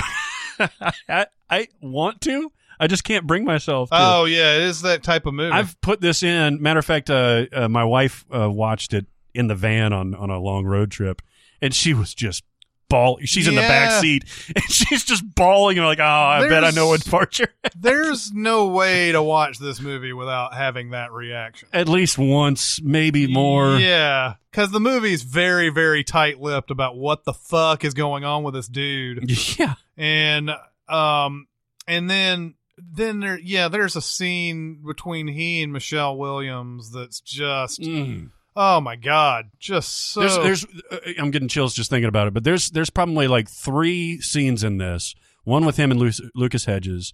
One with him and Michelle Williams, and then one at a police station where you'll just be in awe, but also just feel all the feels. yeah. And it's crazy because this movie opens almost comedically. Like he's a handyman, and he's working. There's this girl that really likes him, but he's plunging her toilet at the time. Yeah. And he tells one woman to get fucked. Yeah. Stuff. And it's a really interesting, well-made film that I want to watch again. Yeah, I need to build myself up. It's a hard movie to be like, I'm going to go back to that place with. Kenneth Lonergan had made "You Can Count on Me" was his early. It has Laura Linney. That's right. And Mark Ruffalo. Yeah, that's a really great movie as well. Yep. He had done that and another movie called Margaret. He doesn't direct very often. This was his third movie, and You Can Count on Me came out in 2000. he writes a lot, right? He does write a lot. He's got 10 screenplay credits, and one of them is Gangs of New York. Oh, wow. And then he also did Analyze This and Analyze That. And The Adventures of Rocky and Bullwinkle, apparently. What the fuck? So how the fuck? You're right. Maybe a De Niro connection there. There might be. Yeah, really good movie. Be sure that would you have to be in your happiest place to watch this? No, I mean, I think it could work either way. If you're feeling down, you want to just get in there and watch a sad movie, that's fine. I think I mentioned on the podcast before this, I went to see this on a 75-degree sunny day, beautiful. Walked out of like the restaurant feeling great and walked into this. Yeah, and I loved it, but it's a certain it's type going of to movie. drain the fuck out of you. Then there's Mermaids. I've never seen this, but you're a Christina Ricci person. So. I think this may have been her first movie. It was 1990. Maybe. I think it's probably not worth looking that up. But guess But we're what? going to do it anyway. That's what I'm doing. Is it? This is Winona again, Winona right? Ryder, yeah. Jesus Christ. Well, she must like making movies in Boston. Yeah. She's from Minnesota, from Sure. Winona, Minnesota. With this chick named Ramona from Daytona. When I was young, I used to phone her. I did not know that she was named after the city she was born in. Had no idea. But this is Cher and Winona and Christina Ricci, and it's a family drama, family comedy, basically. This was definitely her first movie. She had been in a couple of other minor things before this, but this was her first movie. Yeah, I don't remember a whole lot about it, but I think it's pretty well made. Merman, Dad. Merman. What is that from? It's from Ben Stiller in the Fashion Models movie. Oh. Zoolander. Zoolander. Because he's coal mining with his Right. dad, and the commercial comes on. His dad makes fun of him for being a mermaid. And he's like, Merman, Dad. Mona Lisa Smile. I never saw Nope. this. Julia, Oh, really? Julia Roberts is in it, I know. Julia Stiles. This is Dead Poets Society for Girls. That's basically what the trailers looked like and promised, and why I never saw this movie. Oh, a really good cast. It's Kirsten Dunst, Claire Danes, Got Dominic Julia West from The Stiles, Wire is in this too. Dominic West. So yeah, Julia Roberts is a teacher that comes into a very conservative school and talks about art. I think is her deal. Big, And big ideas. Big ideas. Broaden some horizons. Dangerous, man. Keep them away from our kids. Yes. It's like it's not bad. was the originality or creativity alert in The Simpsons where they have to flip a switch, and there's a point where Lisa is like, I think she's in the cafeteria and she's like, do you have anything that's has no meat in it or whatever? And she's like, maybe the meatloaf. That's what the lunch lady says. And he goes like, is there a time when you lost your passion for this job or whatever? And she's like, and the lunch lady looks around and then she flips the switch underneath the lunch counter, and like Skinner's in his office and a light comes on and he's like, two originality alarms in one day. the students are overstimulated. And he's like, Willie, we need to take the colored chalk out of all the classrooms. Willie's like, I warned you. Didn't I say I warned you?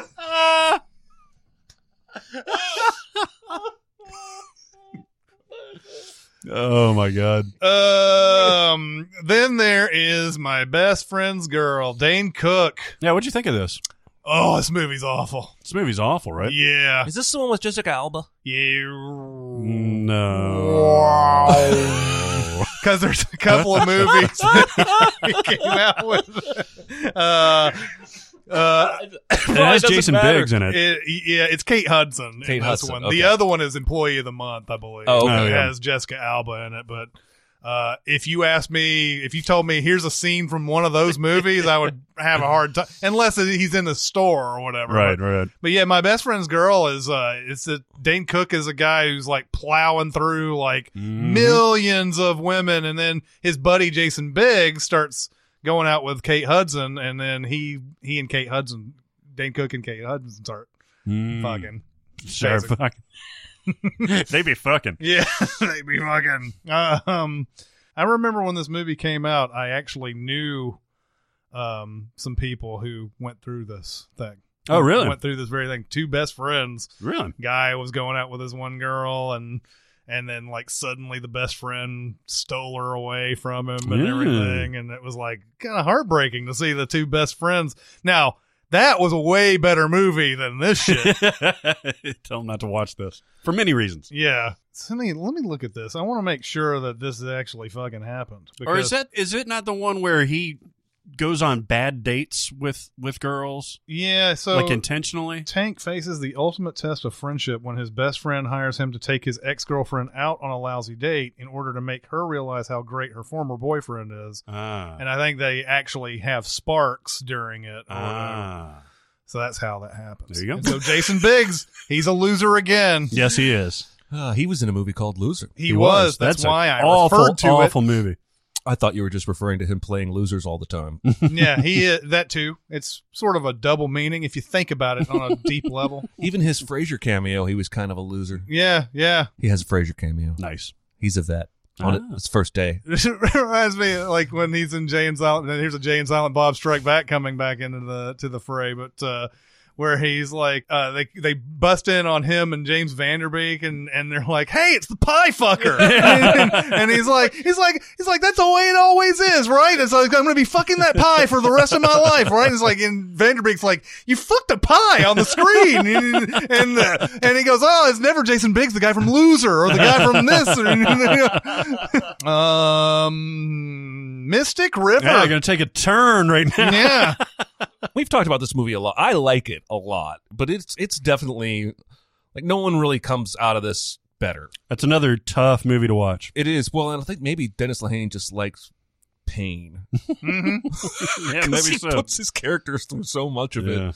No one's really unscathed here. Everyone, I would say even Kevin Bacon's character ends up kind of changed for the worse after all. But it's fantastic performances. And just nuanced. A lot of murder mysteries will just play it straight. But there's layers here, and they don't just give you a red herring. They give you a red herring that's believable and has his or her own shit going on. I love the movie. Yeah, it's good. It is very good. One Crazy Summer. I've never seen this. Oh, this is fun. Really? Yeah, this is Savage Steve Holland. Oh, yeah? And I don't think you got into him back in the day. I saw, was it Better Off Dead? Yeah, I saw that. Better Off Dead and One Crazy Summer, like kind of two peas in a pod. This is where he goes off to summer camp. It's John Cusack to me. Oh, I have Demi seen Moore. this. And it's just fun. I love the Savage Steve Holland type of humor and the whole hyperkinetic young John Cusack. I'm a fan. This is fun. Yeah. Is it on par with Better Off Dead? It's interesting because I was thinking about it. It's certainly not as popular as Better Off Dead, and not like as cult following. No, it's not quite to those points, but it is really enjoyable. Interesting. We had a whole treatise on Patriots Day on one of these podcasts. Yeah, I think that was me. I think you did that. I still haven't seen it. I just remember the trailer and like Mark Wahlberg going, "We got to do something." Yeah. You're probably right, Marky Mark. Because bombs went off, probably should have to do something. Everybody was just sitting around doing nothing until you led the charge. He's also the only smart enough guy to go, have everybody get their phones. So we might have pictures on the phones. Grab everybody's phones. Okay, have we determined that he's a shitty actor?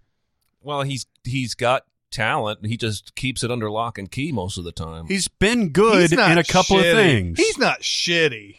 He's not like Keanu Reeves or something like that where like, you put him in just something random and he's just awful. Although I think if you put Marky Mark in the Dangerous Liaisons period piece, I think he would stand out just as bad as Keanu did. But I don't think he's straight up shitty. But he's one of those guys that has had enough flashes of talent that you wonder where it is the 90% of the movie. Because he's usually just kind of doing Marky Mark. Yeah. I mean, like The Departed, small doses. He was really good in that. Fear, he was good in that, but like the bar was so low that he could overcome it. And then Boogie Nights, he's playing almost a version of himself. Three Kings, he's probably as Yeah. good as anything that he's done. But yeah, he's just Yeah, for the most part, he's doing his like shooter role Yeah. in everything. Yeah. Yeah. You know, I mean, I think that's like, what was the movie? I saw him in All the Money in the World. Oh, yeah. I felt he was shitty in that movie. Because Wahlberg gets an affected, serious look whenever anything's like really dramatic, and it just comes off phony a lot of the times. And it's just, you know, there's something about it, much like what we were talking about with Daniel Day-Lewis with The Crucible, where he has that subtle way of basically signaling that he's not into this Bible stuff. Right. There's nothing subtle that comes off about Mark Wahlberg when anything serious happens. No, I totally He's like, agree. this is the most gravity situation that has ever happened in anybody's life ever. That's how he acts that shit. The Perfect Storm. I saw it a long time ago. Oh, he's good in this too. I don't okay. remember much about it. Oh, it's really good. It's about a storm, right? It is. It's one of those movies that when it came out, the effects were jaw-dropping, but within 6 months, they look like crap. Yeah. Because it was just came out right on the cusp of a leap in technology. Mm-hmm. So when I saw it, I was like, wow! And now if you see it on TV, you're like, wow, but for all the wrong reasons. You're like, oh, it's green screen city here. Yeah. I like the characters in this. They're all very believable. Well, and it's based on a true event. Mhm. And yeah, I think it's a good movie. I'm just it's unfortunate that the technology, I think, will hold me back from enjoying it as much because it's not gonna immerse me in it anymore. Well, you really don't get it until the very end. Other than that, like it's the crew, most of which don't like each other, and Clooney trying to keep command of the situation, and the fact that they do have to go all the way out there to get to the fish, and then the elation when they get to that hole, like it's just coming in droves. Yep. And man, it's. I understand what you're saying. I really like this movie, but yeah, it probably will be held back. Yeah. Practical Magic. I saw it a long time ago. Boy, those are two really pretty women. Sandra Bullock and Nicole Kidman. Isn't Peyton Quinn in this too? Yes, he is. What happened to that fucker? Yeah, it's another guy where you're like, He was impossibly good looking in this movie, though. yeah. I think Nicole Kidman had just finished Eyes Wide Shut and did this movie. Oh, really? So, like, a lot of the things that she had been, like, Eyes Wide Shut came out after this movie, but I think she had finished Eyes Wide Shut and then did this, and this came out before that. But I think there's a story or two that she was a little bit too affected when she was doing Practical Magic because she was still on that Eyes Wide Shut kind of like, she's sort of still in that, and that had been an ordeal. Yeah. So, but I don't remember much about this movie at all. Two sisters that are witches, I think. so. That's about Modern day, boring. it. Yeah. It is kind of boring, isn't That's it? all I remember. It Yeah. poured the tears out of me. God, they were so beautiful, though. I mean, I was just mesmerized watching it. Hey, It was very pretty. Yeah. I agree. Then there's Prozac Nation, another Christina Ricci movie. I've never seen it. Oh, I've heard good things about it, and I'm curious to know what you think. I haven't seen it, but this is really good. This is a woman with depression, a girl with depression that goes off to school in Boston, and it's the tale of her like progression, like through the first year of college. She's a writer. She sends an article, I think, to Rolling Stone, and she has a relapse. Her mom is really overbearing. She really wants her to just snap out of it, as most people do with people with depression, and she just can't do this, and she doesn't want to take medication. But she, she kind of has to, and it's very compelling. This is so compelling that when I was in the Department of Psychiatry at Vanderbilt, we started doing a movie night for the faculty, and this was the first movie that we showed. It was presented by the chief of psychiatry, or The Chair of Psychiatry, as like one of the best representations in film Really? of depression. Interesting. And Christina Ricci is fantastic in this. Then there's R.I.P.D. We don't need to talk about that, do we? Did you see it? I never saw it. I saw half of it. Jeff awful. Bridges playing another sort of offshoot of Lebowski, and then Ryan Reynolds. No, this is his Rooster Cogburn. Oh, it's Richard speed. Cogburn? Yes. But it's still Men in Black. Mm-hmm. Like, and I understand. I think I've had enough internet people shout at me that this is actually its own thing. It's based like a graphic novel or some bullshit or what have. It's Men in Black. I'm a movie guy. I already saw Men in Black. I saw Men in Black 2. I saw Men in Black 3. I don't need your goddamn Men in Black for ghosts.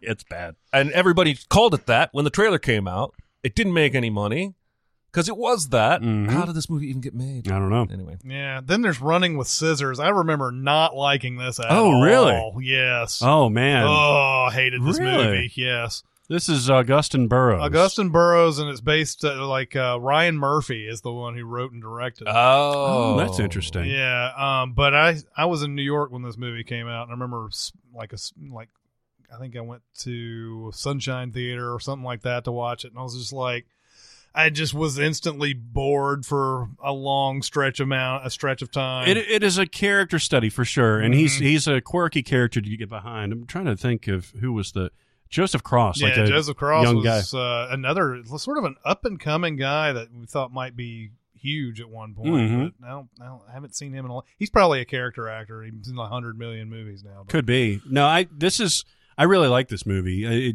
Yeah? I kind of like his writing though, and I think I read his memoir too, and it may be called Running with Scissors. I think it is. But it's a weird story.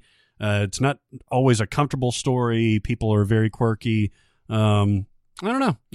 I could see not liking it, but I was. I mean, I could watch it again, and we'll see. But geez, I just remember it not being a good day at the. Well, it's definitely not like super exciting and like Yeah. yay kinetic and all that stuff. Yeah. Then there's the Scarlet Letter.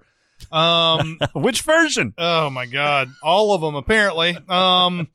So I read this book, and I don't think I've ever seen a screen adaptation, but I do believe the 95 version with Demi Moore is notorious for having, just before she's hanged or whatever, having Native Americans come in and attack and save her or something like that. Oh. Like it's completely different from the story. Oh, I saw this back in the day, and I don't even remember that. I'm going to look this shit up. Oh because- my God! Because I remember people saying that, like, she's about to get hanged and, like, Native Americans come in and she's saved from it or whatever. This is Gary Oldman that was in that too. Mm-hmm. This is back in the day where, well, I guess this is right at the beginning where Gary Oldman was like amazing in everything. Is it putting Demi Moore in this movie kind of like putting Keanu in this movie? Oh, no, I remember her I being feel all like right. I remember the trailers, and just the fact that she was in this setting seemed silly to me. Yeah, as he takes her place on the gallows, the Algonquin attack Massachusetts Bay. Both sides sustain heavy casualties. The Puritans are more concerned with concealing the conflict from England than harassing Hester any further. She finally abandons her Scarlet Letter and departs with Dimsdale for Carolina. Oh, all right. It's like Just like how Nathaniel Hawthorne exactly. wrote it. That's like a Gangs of New York ending. Yeah, but that's the Scarlet Letter. The story itself is another, like, you know, it's another important story. Yeah. It's well ahead of its time, considering, I guess, slut shaming. Yeah, yeah. I mean, exactly. that's sort of what it comes down to. And to think that this was written like in the 1800s? Yeah, it was a long time ago. Yeah, that's way far in advance of, Mhm. and I wonder if that was accepted immediately, or if we've come to find this as a classic story over time. I don't know. That's a good point. Well, the first movie adaptation was 1911, Oh, Jesus! so it's been around for a Yeah. minute. And then the second one was 1913. Oh, yeah. 2 years went by, and Well, somebody was that's like, the "We got to thing. reboot that That's- shit." that's You think the we're thing. bad these days? Well, when you go back into the silent era, man, like everything was made 100 times. Yeah. Like if it was a well-known story, yeah, you're going to see 500, Oliver Twists. It's like the song California Dreams in the 50s and 60s. Every single goddamn band covered that song. Yeah. Mamas and Papas have a version. Beach Boys have a version. Yeah. Then there is School Ties, a movie of my generation that I've never seen. Wow. Oh. And we somehow are circling back to Matt Damon again. Yeah. Because he's like, this is cameo Matt Damon. This movie's actually one of those movies that has a bunch of people in it, but this is actually, the lead is Brendan Fraser. Yeah. Who is at this point like the it guy. And this movie the trailer sort of sells you a Dead Poet Society for anti-Semitism. Yeah, exactly. And that's basically what it is. Yeah. And it's just not as good at any of the things that Dead Poet Society is good at. It's not a bad movie. It's not. And Brendan Fraser is really, really good at it. He is, and it's one of the first times I think he really got dramatic, and maybe for him it was like a chance to show range. But in the shadow of Dead Poet Society, which still loomed pretty tall at the time, I think it was going to have a hard sell. Dick Wolf of Law and Order Wow. wrote this. Brendan Fraser, Matt Damon, Chris O'Donnell, Cole Hauser, Ben Affleck, Anthony Rapp. But I do remember when they repackaged School Ties for DVD, they made sure that Ben Affleck and Matt Damon and all those were like prominently on the cover. Because, you know, that's the movie you're getting is a Matt Damon, Ben Affleck movie. Exactly. Then there's Shutter Island, another Scorsese, Dennis Lehane adaptation, DiCaprio. What do we think of Shutter Island? I really like it. Yeah. I like it. I feel like it. For me, it tipped its hand too early, and so Same it kind here. of spoiled the ending for me. But that ending is really, I mean, even it's one of those where if you know it, it's still devastating. At what point did it tip its hand? I mean, we don't have to spoil For it, me, it was on the boat. but- Oh, shit. Yeah, because I saw handcuffs on the tied to one of the pipes or whatever. You saw that on Saw your it first? immediately. Really? And I was like, why are there handcuffs here? And you know, the other part of it is, you know, instinctively you're watching a movie that has a twist ending. Yeah.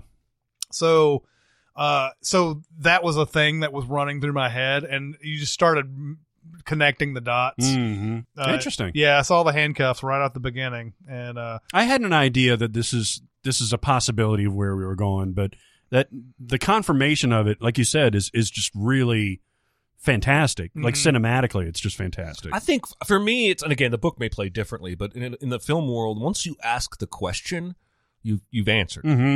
For me, at least in the confines of what this question being asked is in this film. Like, is it real or not? You've just told me it's not. Right. Yeah. So, It would be an odd movie if it went the other way. well, that's what I'm saying. Yeah, there's only really that one way it can go. I still think it's awesome, but it doesn't surprise me. So, yeah, overall, I like this movie. It has a great score to it. yeah, the music stands out to me. Do you know who did Well, this one? it's actually, I don't think there's a credited composer on Shutter Island. It's one of those things where you have several different things all at once, and I think one of the composers named John Adams did some things for this. John Adams is a really good composer, but I believe if you look at the credits for this movie, there's not a single composer. For Isn't it. this the other movie that uses that string thing from Arrival? Oh, it might be. The Max It's on the Nature of Daylight. on the Nature of Daylight, and it's Max Richter.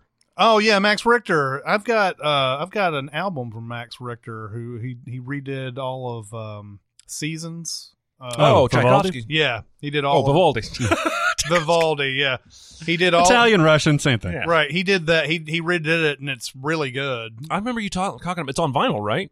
Yeah, I got it on my iPhone though. Then there is The Social Network. Social Network. We've talked a million things about The Social Network too. Yep. It's one of those, like, if it's a good Boston movie, we probably ripped into it a few times, man, because Social Network's great. Man, by the way, you can give me images of Harvard and Cambridge and like the north side of Boston all day long, and I will eat that shit up. It's especially in autumn, like it's so fucking gorgeous there. It's pretty. I was thinking about this the other day. There's a part in Social Network where they're doing that deposition, and Zuckerberg goes on that long thing, and the lawyer, the woman, the woman lawyer. Rashida Jones. No, it's not Rashida Jones. It's the other one. Oh, Who's okay. the prosecution or whatever is like Cy, and there's a guy named Cy in there. But I, for the longest time, thought that she was just saying sigh, as in, I'm tired of this Zuckerberg asshole saying a whole bunch of stuff. So she's like, sigh. I didn't know that dude's name was Sigh. That's funny. Spotlight. We've talked a bunch about Spotlight as well. Great movie. Yeah. It's another movie that you're probably not going to like pick you up, but Yeah. one of Rachel McAdams' best performances. One of, this is like the middle of the Michael Keaton renaissance. Yeah, yeah. Okay.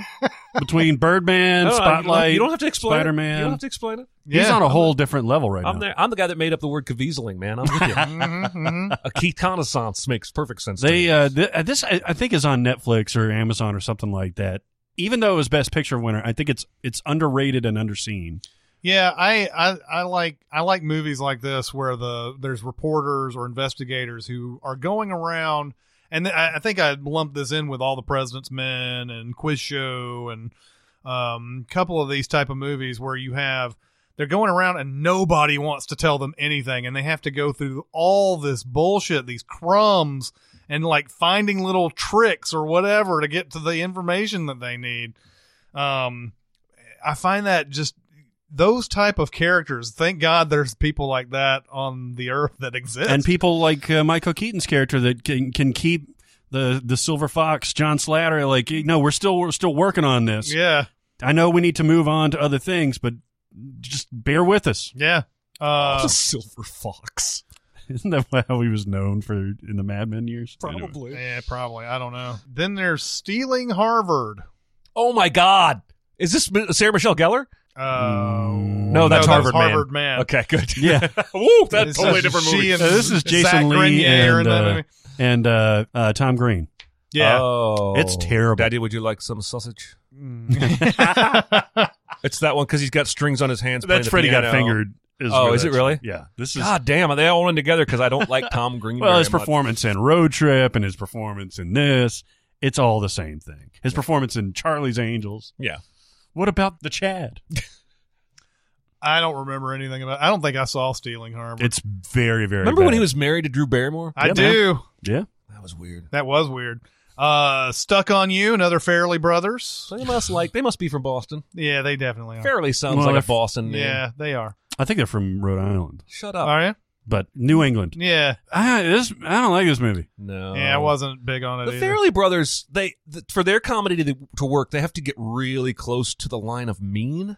Mhm. And every now and then they cross it, like with Shallow Hal, and this one kind of feels the same way to me. Like we've lost the sensitivity to the people you're making fun of, and now it just kind of seems mean. I Yeah. only saw it the one time, though. It's Greg Kinnear. and Yeah. Matt Greg Damon? Kinnear and Yeah. Matt Damon. Greg Kinnear's the one who's getting all the women, and Matt Damon's like the guy who can't get anybody. Yeah, because that's how it would go. Right. I think Eva Mendes ends up finally saying, all right.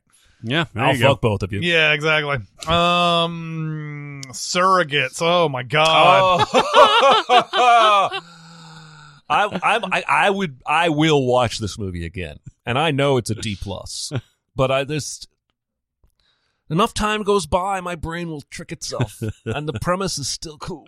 And Yeah. I'll go back to it, but man, this is one of them. I went to see this with my father-in-law. We were both geeked because it had good names in it, good actors, real good heady sci-fi premise, and it's pretty much awful. Went completely out of my brain after I saw it. I Oh. don't remember anything. I know I saw it too. I remember way It's too much. fashioning itself like almost like a Minority Report, like sleek, futuristic action movie, and it just kind of sucked. Yeah, Yeah. and then it kind of gets a little Mad Maxy there. It's just not. No, it's a mess.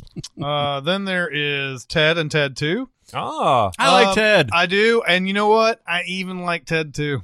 I don't think I saw Ted 2. I would totally watch it though. It's Ted 2 is got some stretches that are long, just way too long and terrible. But there are some great moments in Ted 2.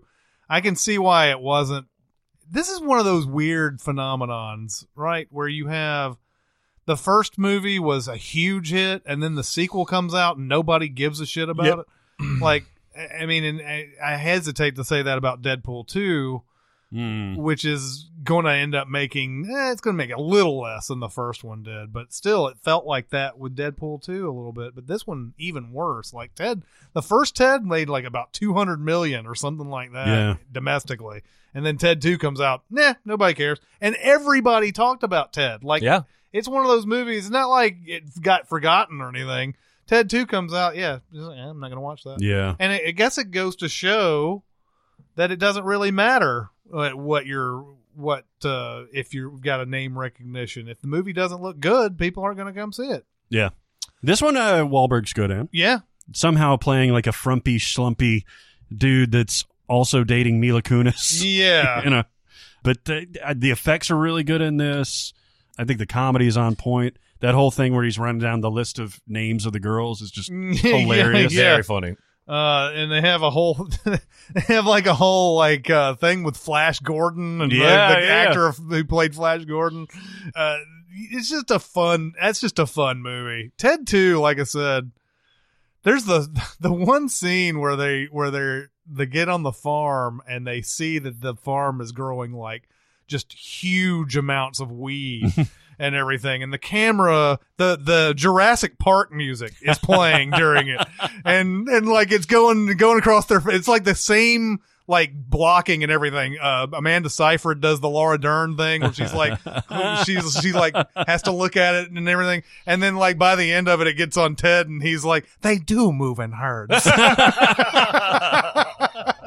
It's just, like I said, there's a whole long sequence where they're trying to break into Tom Brady's house and everything, and Tom Brady's actually in the movie, and it's like, God, man, just if you could have cut this down to like just to its bare essence, it would have been fine. But to Jillian on her 37th birthday, a title I recognize, don't remember anything about the movie. Did you see this during your Claire Danes thing? If she's in it. Yes, and I don't remember anything about this. This is a very good movie. This is Michelle Pfeiffer and the fucking Peter guy. Gallagher. Peter Gallagher. She's dead, and he's longing after her. And Claire Danes is his daughter, and she's trying to connect with him. I saw the play that this is based on, and the movie is very, very good. All right. Then we have The Town, another movie I know we have talked about a lot. And So Boston good. as fuck.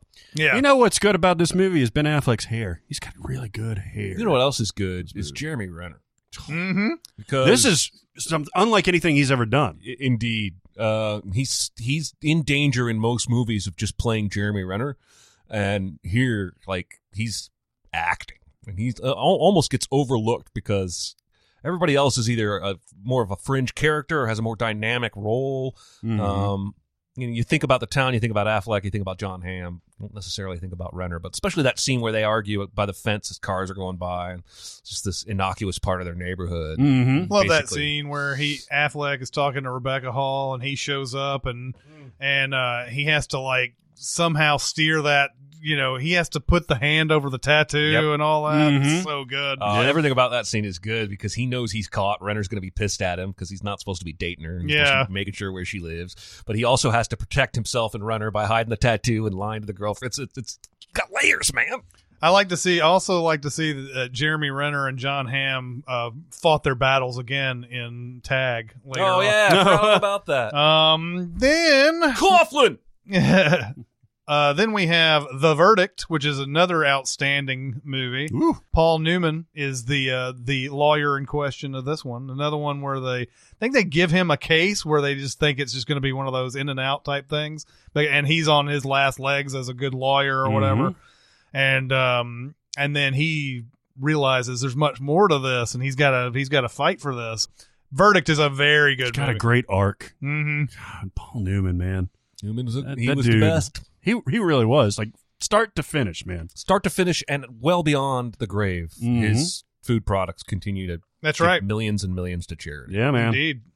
But yeah, if there was a wholehearted recommend that we haven't already recommended, and maybe we have recommended The Verdict, go watch you some Verdict. Mhm. Get you some Verdict. Get it. Get It's- up in that. It is an outstanding film. It is. A movie that may not be outstanding though is With Honors. Another Brendan Fraser joint. Yeah, I haven't seen it. Saw it. Can't tell you a thing about it. Brendan Fraser goes to Harvard, hotshot dude, and Robin Williams is a homeless dude that memorizes his thesis but has burned it. And So it's like Brendan Fraser said, my first ripoff of Dead Poets Society didn't work. I need me some Robin Williams. So my second one, I'll just get Robin Williams in it? Is that what happened here? It's a quirky movie, but I remember all right. it. Now that you say that, I remember it. Mhm. And I remember it not being very good. Yeah. Then the rundown. Black Christmas. I don't think I ever saw this. Is this the Michelle remake? Trachtenberg. This is the remake of Black Christmas. Yes. It's got a 4.6 on the IMDb. Ooh. I've never seen it. Yeah. Did you ever see it? No, that's why it's in the. Oh, okay. Carnal Knowledge. I saw this movie, but I've got to admit, I watched it because I thought it would be some nice, like 1970s skin type movie, and it doesn't deliver. Isn't this like This is Mike Nichols and Mike Nichols Nicholson. directed. Jack Nicholson's in it, and then you have Art Garfunkel, Yeah. and you have Candace Bergen. Oh, wow. I'm trying to remember who else is in it. it's Anne Margaret. Anne Margaret is Yeah. in it.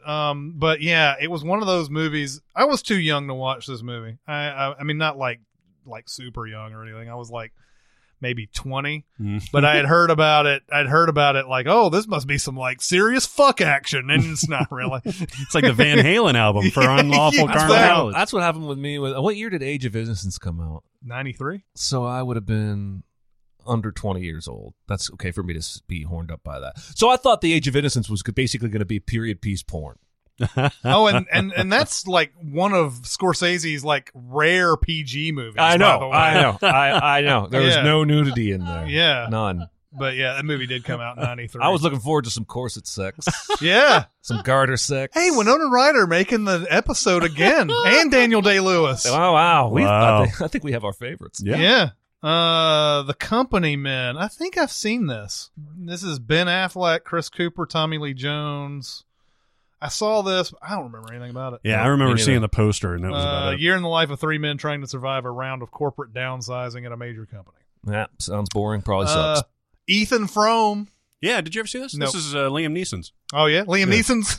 And, Liam Neeson's is in this. And it's based on like a super famous novel. I've heard of the super famous novel, and there's a part in Grosse Point Blank where John Cusack runs into one of his old teachers, and he's like, "You're not still inflicting that Ethan Frome damage, are you?" And he's just like, "Oh no, we took it off the curriculum. Good, because it's a terrible, terrible book."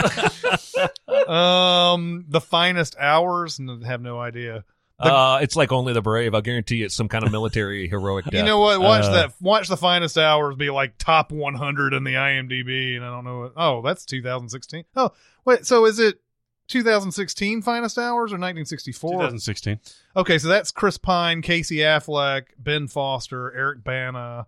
It's the Coast Guard thing, and Coast Guard. it's something that I thought that I would have seen. military hero death movie. That is exactly what I said. Yeah. The Greatest Game Ever Played. I think that's got some Shia Caviezel's. LaBeouf. No. Yeah, that's Shia LaBeouf. Is it? Yeah. What's funny is I almost tweeted out yesterday, what's your favorite golf movie you forgot existed? And then I was going to rattle off that one, the one with Caviezel, The Legend of Bagger Vance is another Legend one. of Bagger Vance. Yeah, what's Vance the would be one with another Caviezel? Because that's the. He's Bobby Jones. He's playing Bobby Jones. It doesn't have a golfy title, maybe. It's like the legendary. Not that. the legendary of the bagger. greatest game ever played is Vance. Shia. The greatest Bagger Vance to ever. The legend of the greatest. Bobby Jones' Stroke of Genius. Stroke of Genius. There you go. Yeah. So, greatest game ever played, Shia LaBeouf. Totally watchable. Yeah? Oh yeah. Totally watchable. And now I'm a golf guy. Yeah. I'm trying to think right now if there's a golf movie that I don't like. Because I'll even watch the Bagger Vance, and that's pretty much a C- as movies get. Yeah, no kidding. So but I think it's enjoyable. I think it's definitely more family friendly and less dramatic and Caddyshack serious. Mm. Well, that would be one. Yes. But that's the only golf movie I've thought of that I wouldn't recommend. Harvard Man, that's James Toback. We talked about it briefly. Oh. Yeah. Is it bad? Yeah. No, he is now. Well, he yeah, is. He is, obviously. but this movie's bad too. Yes, it's not good, but Adrian Grenier's in this. Yeah, and Ben Stiller. Sarah Michelle Gellar's in it. Ben Stiller might be. He was in Black and White. I'm It was thinking. also I'm James thinking. Toback. I think I'm thinking of Black and Yeah, White. I think you're thinking of Black and White. Because both movies have a running story thread of an athlete being asked to throw a game. Yeah. And yeah, you're right. I just remember that Sarah Michelle Gellar and Adrian Grenier fuck in the woods. Yes. Yeah. You know what? That's the only scene I remember. You should have called the movie Sarah Michelle Gellar and Adrian Grenier fuck in the woods. Exactly. It's And you would've made more money. Joey Lauren Adams and Eric Stoltz and Rebecca Gayheart. Rebecca Gayheart. Oh, the Noxema girl. Yeah, man. Then there's Here Comes the Boom. That's a Kevin James movie. Yeah, he tries to do a UFC thing or something like that. I mean, all you really had to say was that's a Kevin James high school movie. biology teacher, come on, a successful mixed martial arts player, whatever. Then there is what is it? In Dreams. The Jesus. That's a Neil Jordan movie. It came out after Interview with a Vampire, I believe. It has Annette Bening in it. And Robert Downey Jr. Robert Downey Jr. And God, I remember this being really fucking just dense and abstract and not good at all. Yep, I would say all those things are true. Yeah. And then there is a bunch of Jesse Stone TV movies. Those Tom Selleck. Tom Selleck. Yeah, Jesse Stone and the Sorcerer's Skull. What? No, it's like he's a cop or he's like a U.S. Marshal or something like that. Okay. Lords of Salem. I never saw this. Yeah. You know what? I'm going to say I never saw this, but I guarantee you I wrote a review of it. Yeah. This is Sherry Moon Zombie was the person in this. I can't get on board with Rob Zombie movies. I was okay with House of a Thousand Corpses, but I didn't like Devil's Rejects. Didn't like the Halloween. Man, Devil's Rejects has got a huge cult I know it following. does. I hate it, but it's one of those that people really love for some reason. Yeah. Love Story. It's the Ryan O'Neal, Ally McGraw movie. Love means never having to say you're sorry. Yeah. I mean, that was a phenomenon back in the day. Yes, it was. The Pregnancy Pact. Fuck, this has got Thora Birch in it. Yeah, it was based on that thing that a bunch of middle school or high schooler girls did that they said they were all going to get pregnant by the time they. This was based on a true story. Right. Yeah. Has anybody seen it? No. Proud Mary. Yeah, it's Taraji B. Henson came Oh, out yeah? last year. It came out last year. It was like a John Wick for women. Oh, okay. More so than Atomic Blonde. Like Yeah. she's a badass assassin. Completely missed that one. Reanimator. I know I've seen this. Yeah, this has got a big cult following too. Yeah, it does. It's H.P. Lovecraft type of thing. Yeah, it's I think it's known mainly for having a scene where somebody's head gets cut off and then his body starts walking around and everything. Real 80s cheesy effects type of thing. Also, the movie they talk about in American Pie when they're smoking weed outside the banquet hall. Yeah, Oh. in American Beauty. That's what I meant. American Loser. American Pie never gets into the darkness. I was wondering. I was like, what? He fucks a pie and then he turns to Allison Hannigan. He's like, you ever see that movie, The Reanimator? I think there's also some sort of sexual thing with the head too. I Sounds about haven't right. seen it in forever. Jonathan of all people gave me a Yeah. copy of it and I watched it and I was like, Well, if that's Yeah. the case, then there's definitely some fucking that's up the head. a totally weird movie. All right, moving on. Stronger. Oh, that's the Boston bombing Jake Gyllenhaal movie that came out last I didn't year. know. I didn't see Got it. rave reviews. Yeah. Boston bombing. Where he lost his legs, I believe, and then he came back to run the Boston Marathon Oh, with prosthetics. that sounds like a much better movie than Patriots Day. It got really good reviews, All if right, I remember check that correctly. And then there's Summer Catch. Oh, That's Jesus. the Keanu Reeves, Jessica Biel movie. Freddie Prinze Jr. Oh, it's Jessica Biel. Freddie Prinze Jr. I mean, it could very well be Keanu Reeves. what was the Keanu Reeves? Wasn't there a Keanu Reeves Jessica Biel movie kind of like this? Wasn't he like a baseball coach or some shit? Hardball, but it's Diane Lane. Oh, it's Diane Lane. Yeah. Yeah. I think you're just bleeding the two movies together. I'm confusing the two movies. But, I mean, Jessica Biel's worth a watch. Mm-hmm. She's pretty. Mhm. She is. I mean, Freddie Prinze Jr., he's one of these guys that in real life, I bet I would adore this guy. Yeah, seems like a good dude. But very few of his movies that I'm just like, yeah, you really need to go see this. Right. And this is about a hotshot baseball player who can't stop fucking up or hanging around with fuck ups. All I really remember is that this movie has Mark Blucas in it. Oh yeah, who was Sarah Michelle Gellar's boyfriend on a season of Buffy. That's right. Oh yeah. That's And right. he reads a poem in this movie in a bar about how much he loves fat girls. Oh, Jesus Christ. Anyway, also there's there may or may not be an upcoming Sins video with a reference to Mark Blucas in it that has nothing to do with Summer Catch. I'm so glad that you were good with that. Mark Blucas. There's something else that I think that's what it is. He's in Jay and Silent Bob Strike Back. Oh, He plays the Fred in the Scooby-Doo. He does. Yeah. I was like, I know there's another Scooby-Doo connection here. And we just went back to save Jay and Silent Bob Strike Back again. Yes, we did. And then finally you have The Way, Way Back, a great movie, by the way. Is it really? Yes. I saw it. Remind me. Sam Rockwell, summer job for a kid, and his stepdad is, well, not stepdad, but his mom, Toni Collette, is dating Steve Carell, and Steve Carell's a big asshole. Yeah. Okay. I've And seen it's a water park or whatever that Yeah. that he's doing for summer. And he falls in love with the Anna Sophia Robb character, and it's like this, she's way older than he is and everything, but Sam Rockwell sort of steals this movie, like as the guy who's teaching him lessons and the coming of age and all that. This is a whole subgenre of like Adventureland. I was going to say he's got the Yeah. Ryan Reynolds role in this movie. Then Yeah, Adventureland, and then the to-do list that I was talking about with Oh, Aubrey yeah, Plaza. And then Bill Hader is playing the Ryan Reynolds character.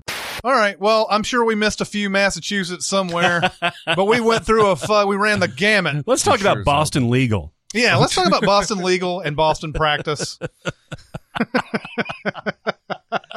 No, this is fun. Like we like a lot of these movies Mhm. set in Massachusetts. So I think we did a pretty comprehensive job. I think so. All right. Well, that's going to do it for this week. Keep going to Facebook, the Sincast presented by CinemaSins Facebook.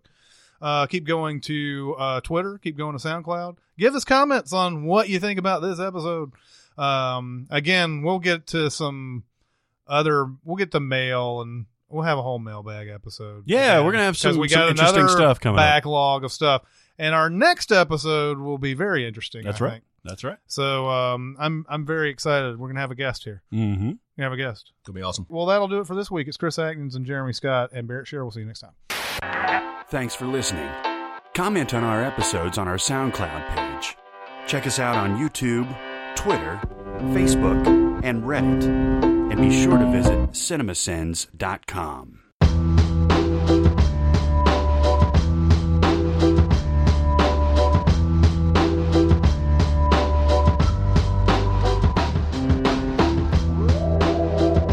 Oh man, Rebecca Gayheart, man. Mhm. She was in that Urban She's Legend. in that Biggie Smalls video. Biggie Smalls? Maybe not Biggie Smalls. I don't know. He's the one that's dead, right? Yes. The one that's I gotta think of this. Hang on. I got nothing but love for you. What you got? I got nothing but love for you. Yeah, whatever. Whoever Oh. sang that song, Rebecca Gayheart was in that. I don't know. By the way, it was not Biggie Smalls. It was Heavy D and the Boys. Oh my God.